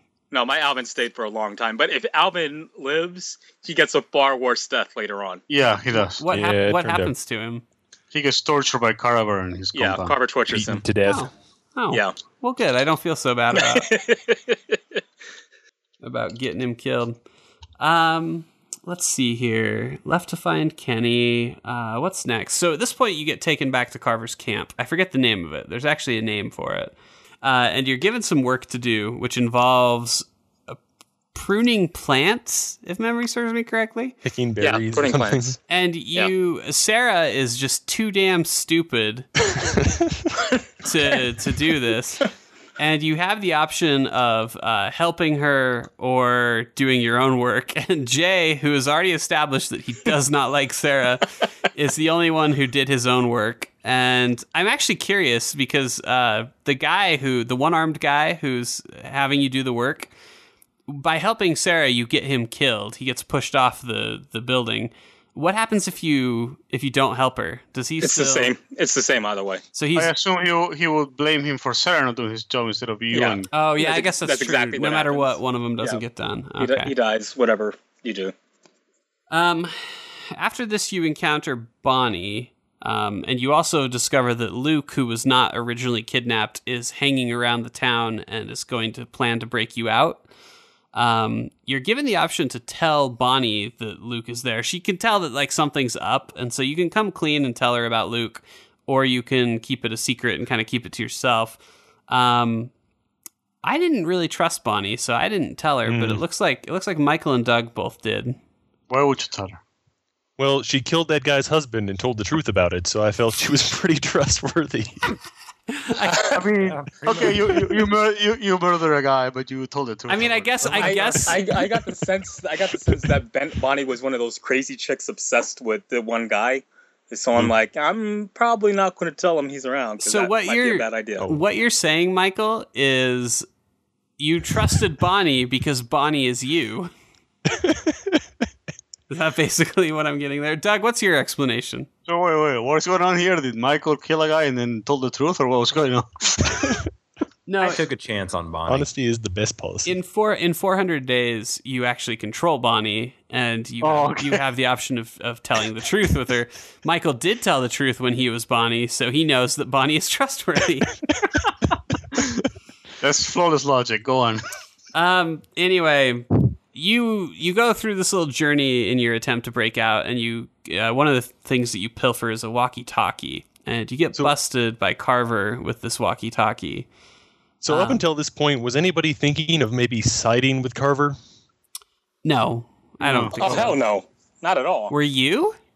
Kind of.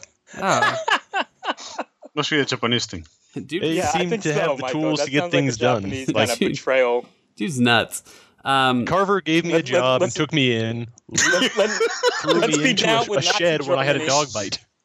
So He gave you a job. You mean he made you a slave? There's Yeah, two you were, different things, you were my his slave. friend. You were his prisoner. You were in a war camp, dude. Again, Yeah. still didn't throw me in the shed when I was dying gave from the a dog Jews, bite. Hitler gave his Jews jobs too, you know? Right. well, there you have. I mean, not throwing me in a shack is why I ate with Kenny. Carver was like a whole different thing. Yeah. So anyway, Carver comes to you and is mad about this walkie-talkie, and he starts to blame Kenny for it and starts to severely beat Kenny for it. And you're given the option of saying nothing and kind of just keeping quiet about it, or trying to come clean and reveal that you were the one who stole the walkie-talkie. You actually get that choice before he starts beating Kenny. That's true. So Kenny steps up and takes the beating for you. But Carver just doesn't really care either way, and I think he just wanted to beat Kenny. So Kenny gets himself a good, hard beating, and that becomes very important when you finally wind up breaking out of Carver's camp, because your next big choice is you finally break out of this city with the help of Jane, who we'll talk about a little bit more in a little bit. Oh yeah, Jane was my homegirl until a certain point. But you get Carver down, and you are given the option. Kenny tells you, I don't remember who tells you to leave. I think Kenny tells you to leave, but his wife is like, Sarita, tries to yeah. reinforce it. Sarita's like, yeah, we have to go or something, or something like that. Kenny basically makes it very clear that he's going to go ahead and kill Carver, and you have the choice of staying with him and watching him kill Carver, or choosing to not watch and leave with everybody else. Doug, you're the only one who didn't watch. Like, I was at first, and then someone in the game said something, and I was like, all right, maybe I'll leave. So he what's your guys' rationale for staying? I would have killed Bob? him myself if I could. He hurt my friend this Kenny. asshole. I am watching him die. Michael, what about you? He hurt my friend Kenny. I wanted to see him get what he had coming. So I think Lucio hit on the same reason that maybe none of you did. There are off-screen deaths. I just don't trust them anymore. And so I was very worried that if I didn't stay and watch this guy's head turn into jelly, that he would show up later. And so I wanted to really make sure that it was a done deal.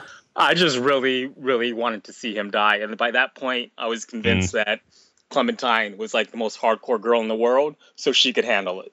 Oh, yeah. And Clementine handled it like a champ. She didn't care at all. Now, right after that, speaking of hardcore Clementine, Sarita, Kenny's beau, as you're leaving the camp, you guys try the whole paint blood on yourselves to blend in with the zombies, but a lot of the folks in your group aren't really ready for that, and so they're not really smart, is what you're trying to say. They wind up freaking out a little bit, and things go pretty south. And Sarita gets a zombie who latches onto her arm, and you're presented with an interesting choice to either kill the zombie who's latched onto her arm or to just chop her arm off. And I figure, since time is so much of the essence, and has obviously not worked for some other people who got to it pretty early, better just get that arm off right now. Yeah, so, I think that's one of the, there's an actual deeper rationale for me on that choice. I tried to save her, man. Yeah, but, I think that's the thing. I think I honestly try to save her, but it massively backfires. Yep. Yeah, so what winds up happening instead is you chop her arm off, which all of us did, and that just makes her freak out even more, and she just pretty much gets eaten. So fucking Sarita. Dum-dum, we were just helping you. Yeah, man, could you take... She didn't even say thank you. The arm. Now, this is also the point in the game where Sarah's dad dies. And that, of course... And this is the point of the game where I was basically, I'm ready to give up on you. That takes Sarah, who's already useless, and turns her into ultra useless. Like, basically just a giant rock that's... pretty much catatonic. You could put in your backpack. And she winds up running... I think she runs away to a trailer park and locks herself, or maybe you just find her in a trailer, but you find her in like a double wide in this trailer park. No, I think what happens is she goes with separated from everyone. No, she goes with we're missing an important choice here at the beginning of episode 3. Lay it on me. What is it? Whether or not you kill Sarita, right? Sarita's already... Oh, yeah, that's right. Sarita's already dead if you chop her arm off, isn't it? Right, but Kenny won't leave her because she's dying, so you gotta finish the job to get Kenny to come I had to hack her in the face. I remember that. I remember killing her with an axe. It's actually not a tracked choice now that I think about it. Oh. I Kenny's not too happy if you do. Yeah, I mean, he's not happy. No, I definitely chopped her in the face. I was like, well, I tried. I couldn't. Bye-bye. Yeah, me too. Yeah. Kenny's not happy with you no matter what, I think. It's kind of a crap. I think the thing is, I felt really bad for Kenny because I realized in the aftermath I was kind of extra brutal to his wife. So that was kind of unnecessary.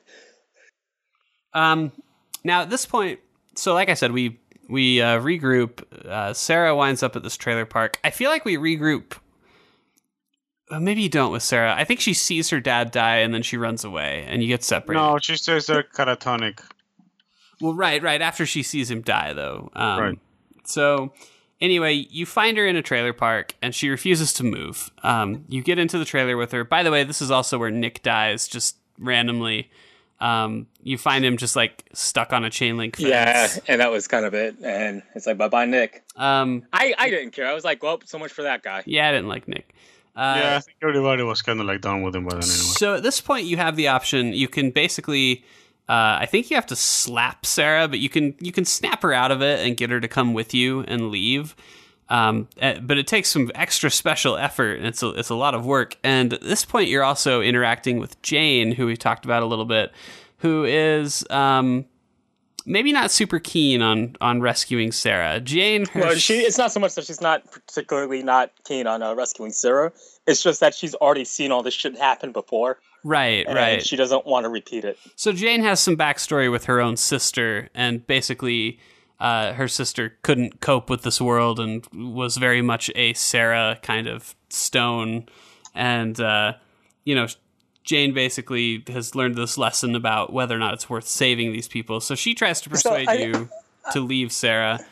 I I think that you and I had an interesting conversation after these events went down, because I tried to persuade Sarah a little bit, but I didn't try my absolute hardest to get her to come with us. And by that point, I was worried that if I stayed and tried to reason with Sarah that she needed to come the fuck on, then I would lose either Luke or Jane, who were both far more useful until they went ahead and fucked each other and fucked everything up. Mm-hmm. So yeah, I think, and maybe it's actually not a choice, so I guess we can review it right now. So you have a choice whether or not to leave Sarah. Jay and Michael both left Sarah. Everybody else managed to get her to come with them. Because again, I was under an assumption that she was important. Something that I found really interesting is, so you leave the trailer park, and it's at this point that Jane tells you the story about her sister. If Sarah is with you, it feels like she's telling you this just to kind of warn you. But if Sarah is not with you, when Jane tells you this story about her sister, it feels very much like she's helping you cope with the fact that Sarah just died.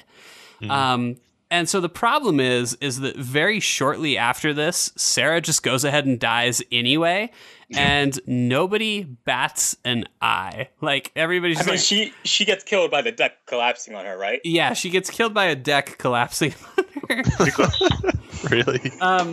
So... Because of the sex. Yeah, so... Yeah, because of the sex. So anyway, this deck collapses... So like the whole Walking Dead series is basically a giant PSA. So the story, I guess what I'm getting at is the story is a lot more effective if you leave Sarah in the trailer, because you get you get this scene like eulogizing her, and you get this moment where this important character who's been with you the entire time, where people like have to cope with it. But if you let her live and the deck collapses on her, I'm so serious, no one even acknowledges it. Everyone's like, "Oh, bummer," and then they just move right on, because at this point a baby has appeared, and so we have other things to think about. I think the only guy that cares died already. Yeah. I guess that's true. But even like Clementine, there's just very little acknowledgement. Like, and so it made it. Well, I don't know how. If these events were spaced out by an episode, I would feel differently about this. But because it's literally like 5 minutes later, after I went to all the trouble to save her, that she just goes ahead and dies anyway. The game does this all the time, where you go out of your way to save somebody and they die anyway. Like, that's a really normal thing to happen in this game. But this is the shortest amount of time for it to happen, and it really felt cheap to me. Like, it was really okay, fuck that. Here's the thing. I don't know how your Clementine's disposition was towards Sarah, but my Clementine didn't really give a shit about her. You know, she was like, kind of, you just keep fucking me up. How I saw Clementine and Sarah, I didn't see Clementine as a guardian. I saw them as like two kids in the same, elementary school class. And if there's another kid in an elementary school class that you think is an asshole, you're going to go ahead and keep on thinking that they're an asshole. So, my Clementine's disposition was very kind of cold towards Sarah anyway. So I don't think it would have mattered to her whether she died in the trailer park or whether she died when the deck collapsed to her. But maybe your Clementine acted differently towards Sarah. Yeah, I mean, like I said, she just, it's not even so much that I wanted someone to be sad. It's almost more like I just would have liked somebody to be like, "Oh, Sarah died." Yeah, it's Clementine. Clementine specifically. It's seriously, it's just seriously like nobody even noticed. Like, nah. So anyway, I definitely wouldn't have noticed. Before Sarah does die, you are presented with another interesting situation where you encounter a suspicious Rusky named Arvo, and you're doing this while scavenging for supplies, and you're in pretty dire need of supplies because there's a baby who's about to be born very soon. The baby belonging to Rebecca and the now deceased Carver, and Arvo just happens to have exactly what you need. And you're given the option of robbing him or not robbing him. And it looks like everybody robbed him except for Michael and Doug. I think I said I didn't rob him, but then in later conversations, it sounds like I did. So I don't know if that was a glitch. It's because Jane steals from him anyway, and Jane does it regardless. He just winds up lumping you into it and blames you for it too. Dick. To be fair, it didn't even work because Rebecca dies anyway. But To be fair, I really, really, really hated Arvo at all times. Well, I mean, it wasn't meds. It wasn't like antibiotics. It was just painkillers. And one of the that was part of the reason. It's funny. I don't think I could even find a tincture of morphine, but he managed to find like 50. And so the thing is like my even bigger issue with Arvo is he's really annoying, and you never find out. You never find out what happens to him. Or why he's there, and why does he have his own band of like reverse Wolverines? So I mean, he doesn't have his own band. He's like the band's bitch. We're a ways away from the choice, so we'll talk about Arvo a little more later. But all right, but I mean, let's talk about Arvo and the drugs and all that now, because I think that's pretty significant in what happens. And I don't think it was actually an easy choice for me to steal from Arvo. I measured it, in both hands. It's like, on the one side, I got to be concerned about my group and my own people. And everyone in the Walking Dead universe is a liar. That's just plain and simple. Like every single last person is a fucking liar. I came very close to not stealing from him. Yeah. I was kind of split on my choice. But on the other hand, these things have like major consequences. But I think the choice has consequences either way, so it didn't matter. If I had like free agency here, I actually would have stolen from him and probably killed him. Yeah, exactly. In all sincerity. To be fair, I mean, to be honest, I didn't even struggle with it. I just fucking, we have the medicine I need. Okay, fuck off.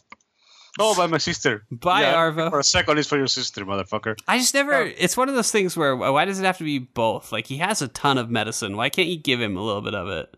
No, all of it. And I would have killed him too if I could. Not good enough for Lucio.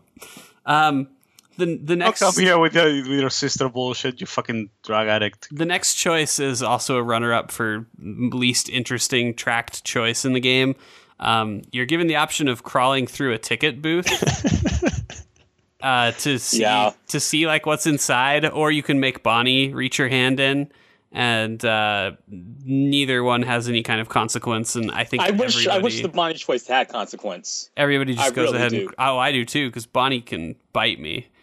And we all knew there was a zombie in there. Like, yeah, it was obvious. It's actually followed up by another turd of a choice, which is, did you hold the baby after the baby was born?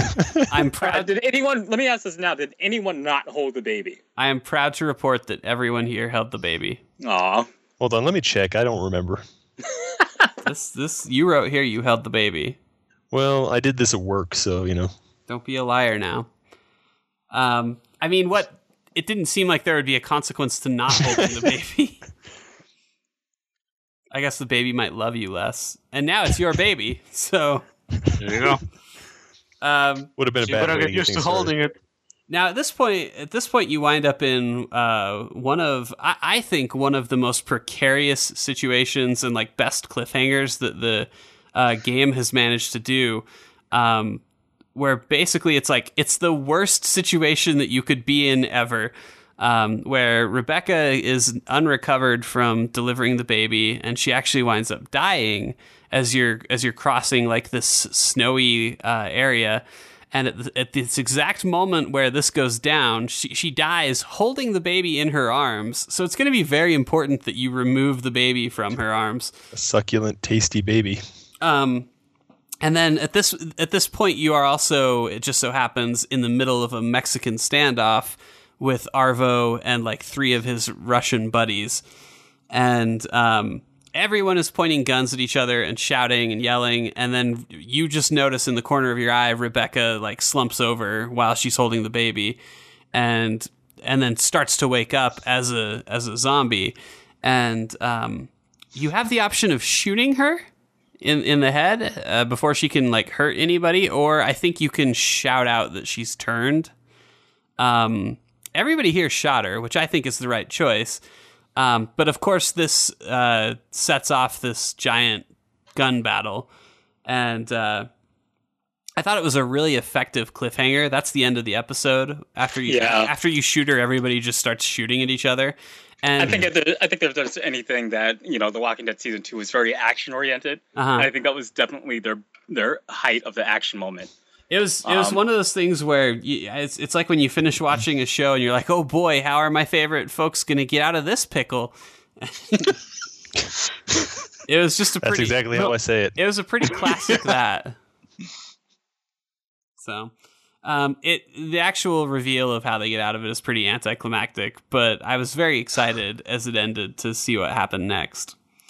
We zoom forward here with the gun battle, and in mid-gun battle, you are given the option of protecting the baby or diving for cover to protect yourself. Michael's laughing because he already knows.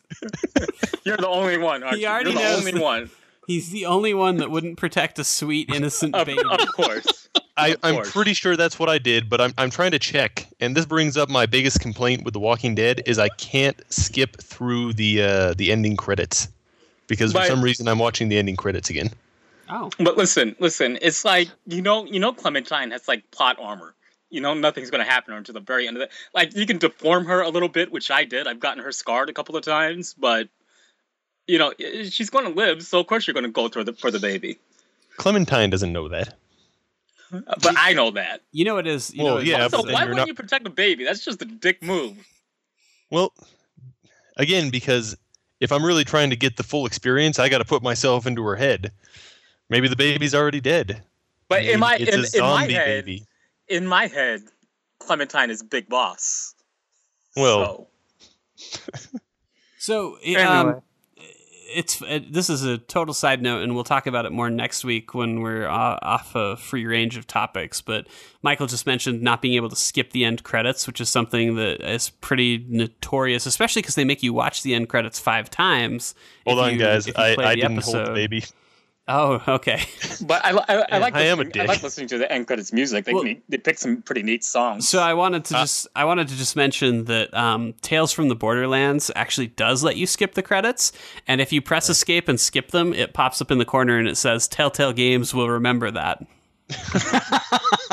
All right. I in my case, I like that.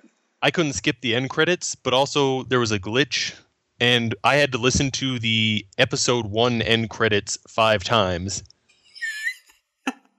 Very nice. And Okay, the that's kinda song bad. from that But one can we was talk? not Can very we talk charming. about the game? It's a What very did you it's, do with it's the a, baby? We are talking about the game. it's a End pretty credits big are part bummer of the game. song. That's where we know how all All the right, people made so the you magic happen. didn't hold the baby, you didn't protect the baby. I'm excited to see what else we're gonna do. So with Michael, the baby. do you not? Why want do you hate kids? the baby, man? I think Well, Michael doesn't. what did want the baby kids do in to the you? future? Show me in the doll where the baby touched it. Well, you know, as things progressed, like my version of Clementine became a lot harder and meaner, and well, there you go. But my version of Clementine became hard and mean too, and she still protected the goddamn baby. Well, there was a war going on. So Okay, let's move off the baby. we have. Oh wait, only I did have- protect the baby. I just didn't hold it. Okay, so I'm not a monster. We only have 4 choices left, and I think, of course, one of them is probably the best choice that I think the game has ever given you. But so you're crossing this frozen lake, and what should happen? But the ice cracks, and old Luke falls in, and this is also with a horde of walkers like right behind you. Of course. Luke tells you to just go ahead and cover him, basically, and shoot the walkers while he pulls himself up out of the ice. And Bonnie, who has a little crush on old Lukey Pookie, she tells you don't listen to him, go and rescue him. So we're split here. It looks like I picked the wrong thing, actually. So it looks like the only person... No, wait. So Jay and Doug tried to help Luke. Everybody else went ahead and just covered him with gunfire. I tried to help him too. I picked the wrong choice. Oh, you picked the wrong choice then. So wait, am I the only one who covered him? Or no, Michael did too. We're really good at taking surveys. So here is Reading comprehension. This was a time where like life philosophy was able to kick in, and this happened to me again with Ben. If I offer you, let's say I have a cupcake, and I have one cupcake. If I offer you the cupcake and you say no, thank you, even if I can tell that like you really want it, and I just need to offer it to you again, fuck you. You should have said you wanted it. The cupcake is now mine. That's very good to know, Jared. Thank you. Well, I will remember that. Seriously. I'm not doing Jared. the like let's go back 3 times and I can really insist and try to force the cupcake on you. Like, you said you didn't want the cupcake, so you can't be mad at me when I eat the So cupcake. you didn't now. you didn't see the action scene or the QTE that took place after then. So when Ben is like, just drop me, I was like, yeah, you got it. see you later. And same thing for Luke. Luke's like, hey man, don't worry about it, I got this. I was like, all right, Luke, I'm So- trusting you. If you go for Luke, then there's another kind of badass action scene that you get, and it has long running consequences throughout the episode. Oh, right. Of Clementine falls through the ice. She falls through the water. There's a scene. I think she tries to get Luke or something, and Luke just kind of falls into the abyss. Uh-huh. And He gets pulled by a walker. yeah, he gets pulled down by a walker. Clementine gets out of the water, and there's this threat of hypothermia, and everyone's freaking out, trying to get her warm.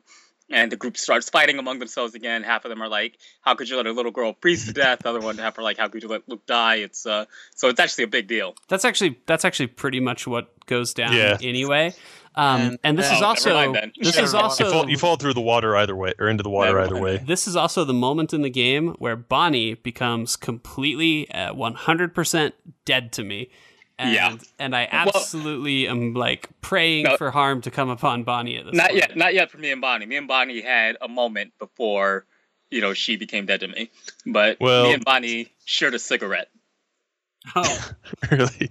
So- Yeah, you can smoke a cigarette. So Bonnie pretty much blames you for Luke dying, and she's super, super uncool about it. And even though in the long run, like, she's the one who winds up, because I think if I'm remembering right, she goes out and tries to grab him, and that breaks the ice like real good. And then you fall in as well. And anyway, long story short, Bonnie's a real bitch at this point. No, Bonnie is not an asshole to you quite yet. And then, she's hanging out and she's reflecting on Luke and really depressed. And she offers you a cigarette. So, my Clementine, being the badass she is, she's like, yeah, I'll smoke. And she takes it and she coughs up. And then Bonnie asks you like a really condescending question. She asks you, how do you think other people feel about you? Yeah, I then- fucking hated that.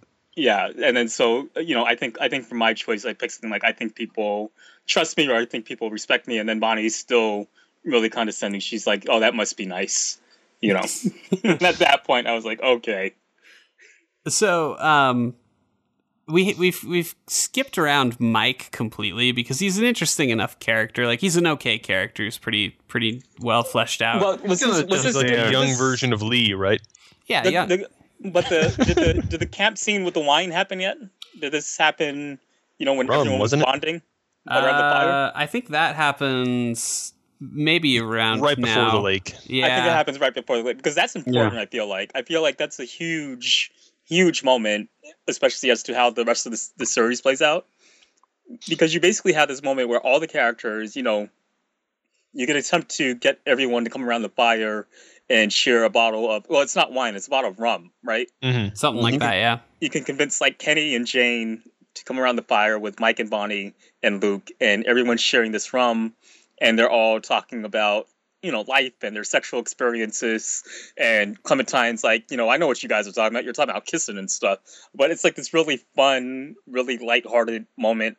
It's good for a quick laugh or two, and it's really touching. And then Right all before the shit that happens, right before Arvo ruins it. So the dynamic that gets set up here is Arvo doesn't like to follow instructions. He's Carl, basically. So if somebody's like, be quiet, Arvo won't be quiet. If he's walking too fast across the frozen lake and they tell him to slow down, he doesn't slow down. And I think he's actually the reason that it cracks, if I'm remembering correctly. Yeah. So anyway, Kenny's response to Arvo not behaving properly is to beat him, which Mike takes great issue with. And I have a hard time saying that Kenny's wrong for beating the shit out of that annoying Arvo. But anyway, Mike finally takes such great offense to it that under cover of darkness, he decides, along with Bonnie, who hates you at this point, to take Arvo and take all of your supplies and steal all your shit and then leave together in the truck that they found. And you catch them, and is it Arvo who shoots you? I think Mike shot me. Yeah, Arvo. I think Arvo shoots you. I think Arvo's the one who Maybe ends it up is. shooting me. But I go out there. Well, what did you guys do when you confronted Mike and Bonnie? So you have the option of asking to go with them or not, and I don't see how anybody could ask to go with them. Yeah, I think right away I screamed for Kenny and Jane to come out and help. I think. Well, actually, that's so. Up until this point, I feel like the game is really trying to make you like afraid of Kenny, like he's a bad guy, like he's kind of supposed to be the obvious villain. And I never really got that. Like we completely skipped over how Kenny feels about you, and I think that's really important too. I mean, yeah, it's true because he goes up and down, like he's really happy to see you, but then you might axe his second really wife down. in the face. He blames you for everything, and he's partly right. He blames you for Sarita. He's getting really on edge and angry with just everyone. And I think part of the point of Arvo is he beats the shit out of Arvo, but it also shows how unstable he's getting. And I think that's like really, really fucking important. Now the other distressing thing is that as this baby has come into existence, Kenny has gotten very, very, very attached to it. Creepily so. In a creepy, unhealthy, perhaps way. So yeah, that's an important detail too. But anyway, none of us chose to ask to go with them. I can't imagine why you would. But this creates this dynamic situation where the only people left. And so, again, my other complaint here is you get no closure as to what happens to Mike, Arvo, or Bonnie. All three of which I really wanted to see get shot. I don't think I needed closure over that. I just think I needed the aftermath that they shot this little girl. Yeah, I mean, they shot this girl and they left her. And then you wake up with Kenny and Jane screaming in the front seat of a car. Yeah, but the thing is so what did Kenny and Jane do with them? Because obviously they didn't get away unless they like ran into the woods or something. Their plan was to take the car, which they obviously didn't. You're of course speeding away in a car, so that implies maybe that they would still be alive. I don't really know. I think being that it's Kenny and Jane, you can assume something bad probably happened to them. It better have been. I need to know that Arvo got his. Anyway. Somewhere in the woods in The Walking Dead, there's a house covered with entrails. Yeah, so I think we're getting up to the most kind of volatile point in the entire Walking Dead. So this sets up our grand climax where Kenny's the one who wants to find Wellington, if memory serves me correctly. Jane is skeptical that there's any value in doing that and thinks that they're just going to run into the same, shitty people that they've run into the whole time. She thinks he doesn't exist. Yeah, that too. That it probably isn't there to begin with. And I believe she wants to go to a warmer climate, whereas Wellington would put them, She doesn't want to go to a warmer climate. She doesn't want to go to a warmer climate. She wants to go back to the camp that you guys destroyed with walkers. Oh, I thought they wanted to. I thought the big goal was to avoid winter. I thought that was a big part of it. Wasn't Wellington in a place where Jane wanted to avoid winter, but Kenny's point was winter is going to slow down and stop the walkers. Mm-hmm. But Jane wanted to go back south to the camp that they came from because they already know there's supplies there. They know it's empty because they called walkers on everyone. That's what Jane wants to do. So anyway, they fight with each other and the car winds up crashing. You guys get kind of split up in this foggy situation. And Jane winds up with the baby and you wind up with Kenny. And Jane finally shows up, and when she does show up, she doesn't have the baby anymore. And she knows that Kenny's going to blame her for letting the baby die. And she even tells you have like a brief moment where I think Kenny hasn't noticed that she's there yet or something. And she kind of pulls you aside and she's like, watch this.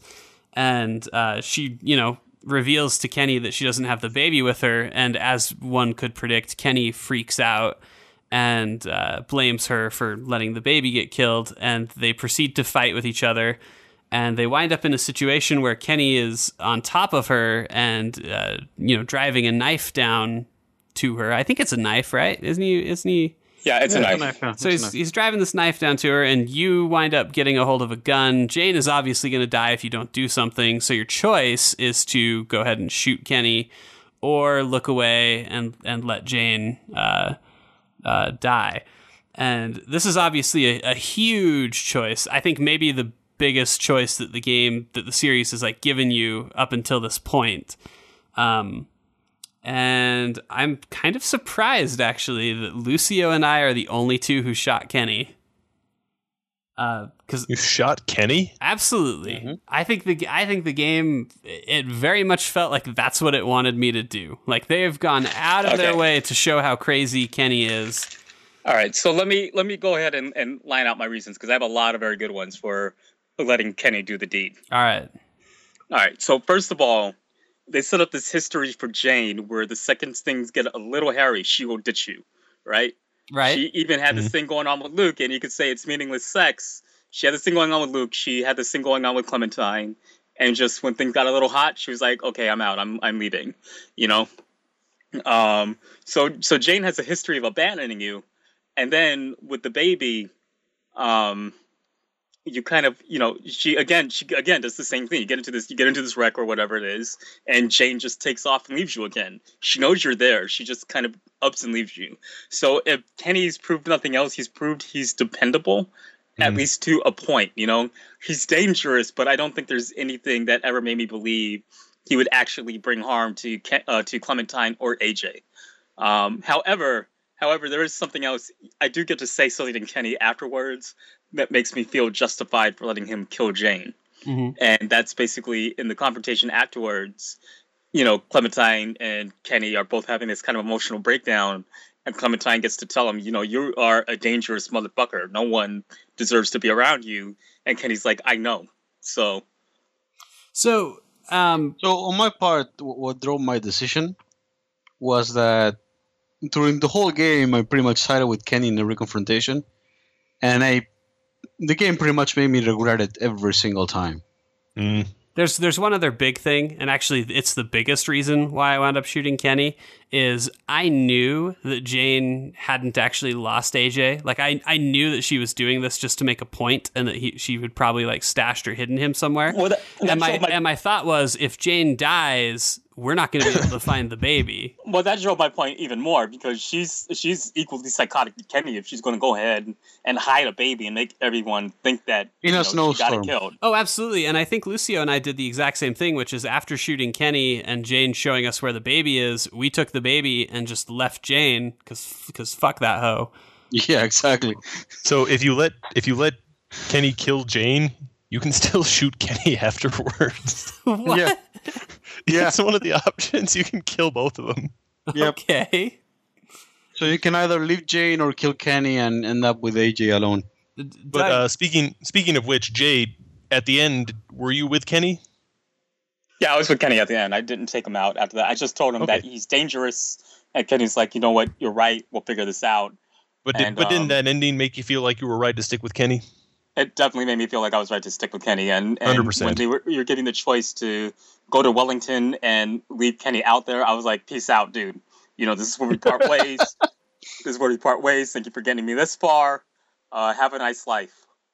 So I did have a It's question. a little more emotional for me. I did have a question for Doug because he gave me conflicting info here, because he said he looked away, let Kenny kill Jane, but then you also said in the end of the game you are with AJ and Jane. I think I meant to put Kenny lived, but I actually have not played the last episode. I know what happens. I like read about it, but I didn't actually play it. So you're just theory crafting. So pretty much I'm like, sure, let's go with that one. Away with it too. Okay, gotcha. Because if you look away and Jane dies, you're obviously not going to be with Jane in the ending. Well, now you don't have to play it because we've summarized it excellently. Pretty much. But yeah, I think that I watched all the different endings, and I actually think that, ironically, letting Kenny kill Jane and then going to Wellington with him does produce the best ending. Yeah. I actually feel like I made the most logical choice by shooting Kenny, because I really feel like realistically you wouldn't have been able to find the baby in that fog, and I think that we at least saved the baby that way. But I also think it was right to send Jane away because she's a psychotic lunatic. But I think by doing both those things, I actually got the worst ending, which is Clementine just like runs through a field with the baby in her arms, and then she gets like tired for a second, and then she just keeps running, and that's the end.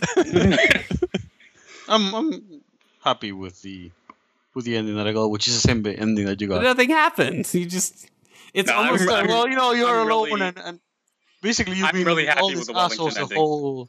the whole time. Mm-hmm.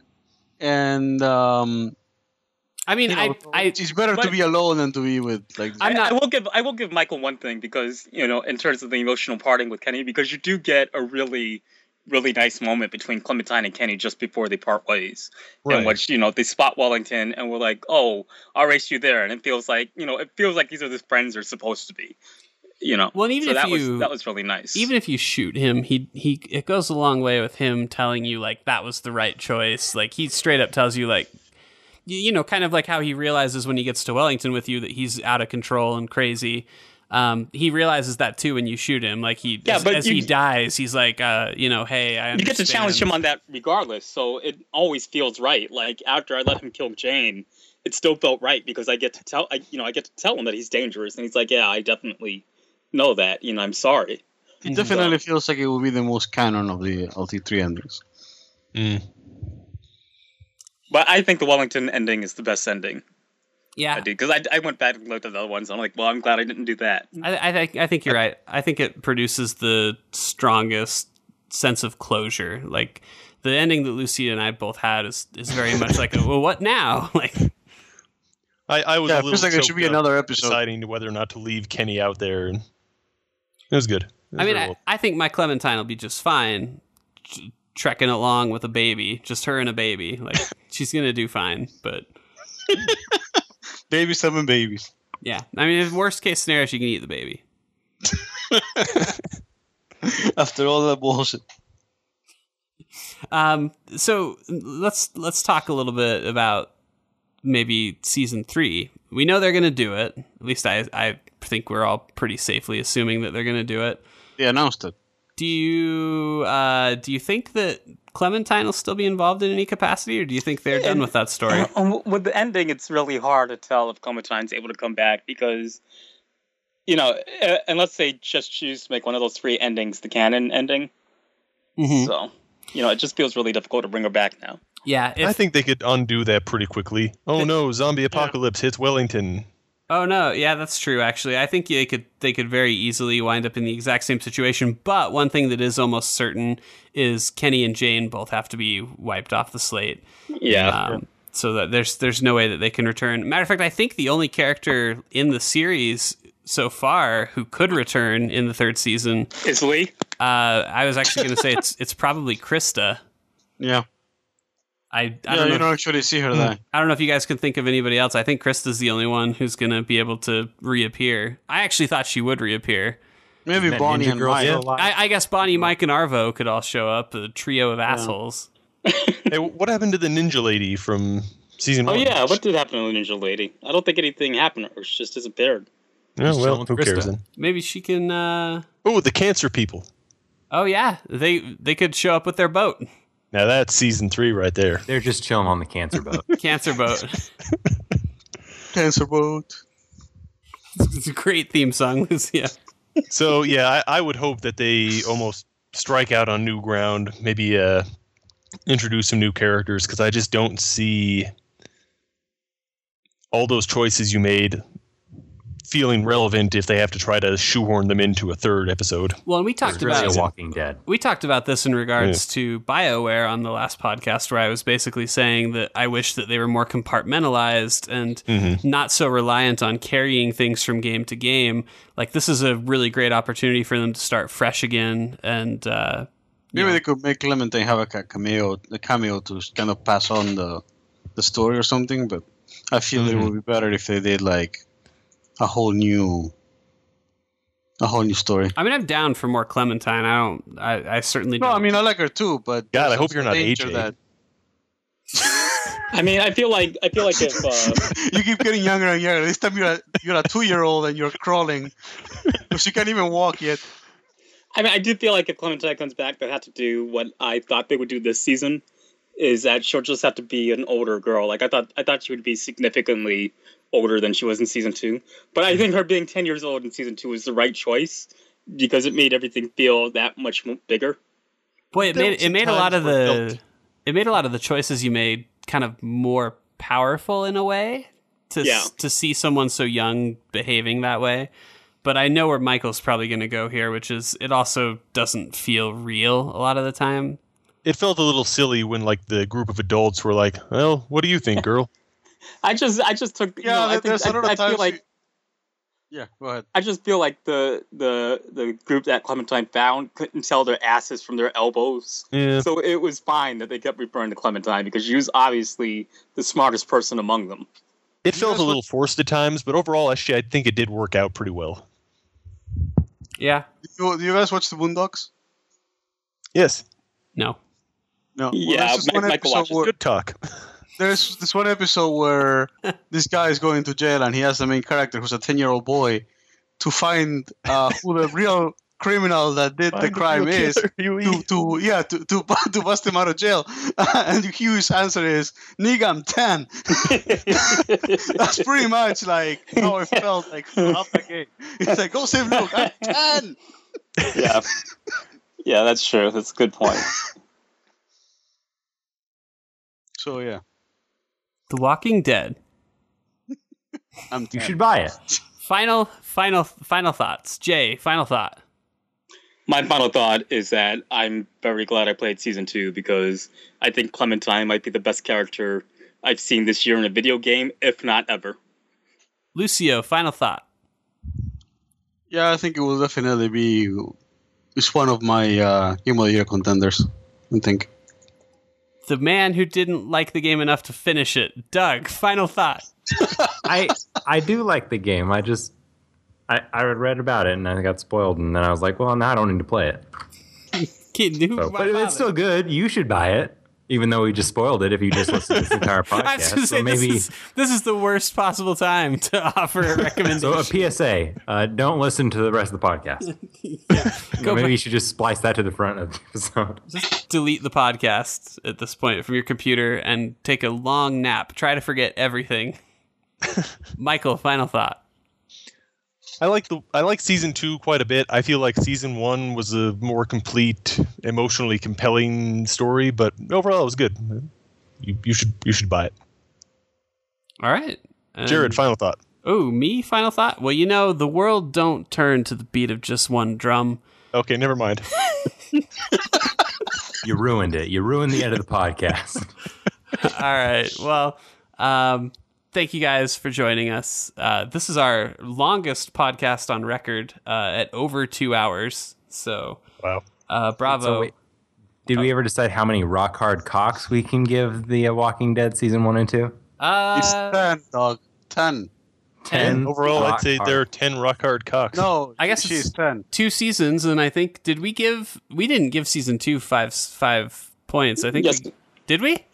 I think you scored it a 4, which I don't think is wrong. I think there are some things, and Michael actually brought up an interesting point, which is The Wolf Among Us is definitely the better game. It's better than The Walking Dead. It was hard to play season 2 of The Walking Dead after The Wolf Among Us. And actually, not hard, but it was.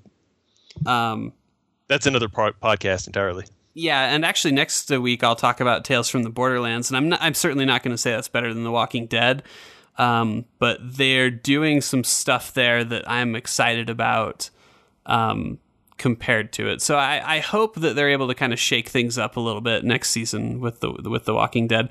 And we've already talked about some of the challenges they're going to face because there's only so many stories that you can mine out of this universe. And Jay's going to have to tell us about Game of Thrones. Yeah, that too. So there's going to be plenty to come, lots to talk about. But for now, that should cover our at least this piece for now.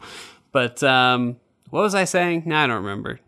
Let's close this up. Trying to close the podcast. Trying to close off the podcast. Thank you once again for joining us. If you're not already, go follow us on Facebook and Twitter. We are at The Enemy Slime on both of those services. Subscribe to the podcast on iTunes. There's a link on the page for the podcast. If you sat here on the page for 2 hours and listened, bravo. Hopefully, you have played these games and enjoy them like we did. And if you want to, jump in on the discussion here, feel free to write us an email. Tell us about your choices. Maybe there's something that we all agreed on where you fell the opposite way. And I'd love to hear about any polarizing views that people have on the game. Because I've noticed that for the most part, we all fell in line with each other and agreed a lot. But usually when we disagreed on a choice, we really disagreed on the choice. Maybe you thought Jane would make a wonderful mother. I don't think I'm ever going to understand why Lucio let Lily back on the RV. My brain can't comprehend it. She just lost her dad, man. Come some compassion. It just tells me that I can murder someone close to you and you'll forgive me. So I guess that's good. You shot your best girl. Keep in mind that I was pretty unforgiving the rest of the game. So anyway, we're past this point. The moral of the story is Walking Dead, good game. Not a great TV show, not a great comic, great game. A+ game. Maybe we can get some Michonne next game. So anyway, thanks for listening to all that. Man, 2-hour podcast is exhausting, so I'm going to go to bed. So thanks, everybody, and we are out. Muted voices just beyond the side.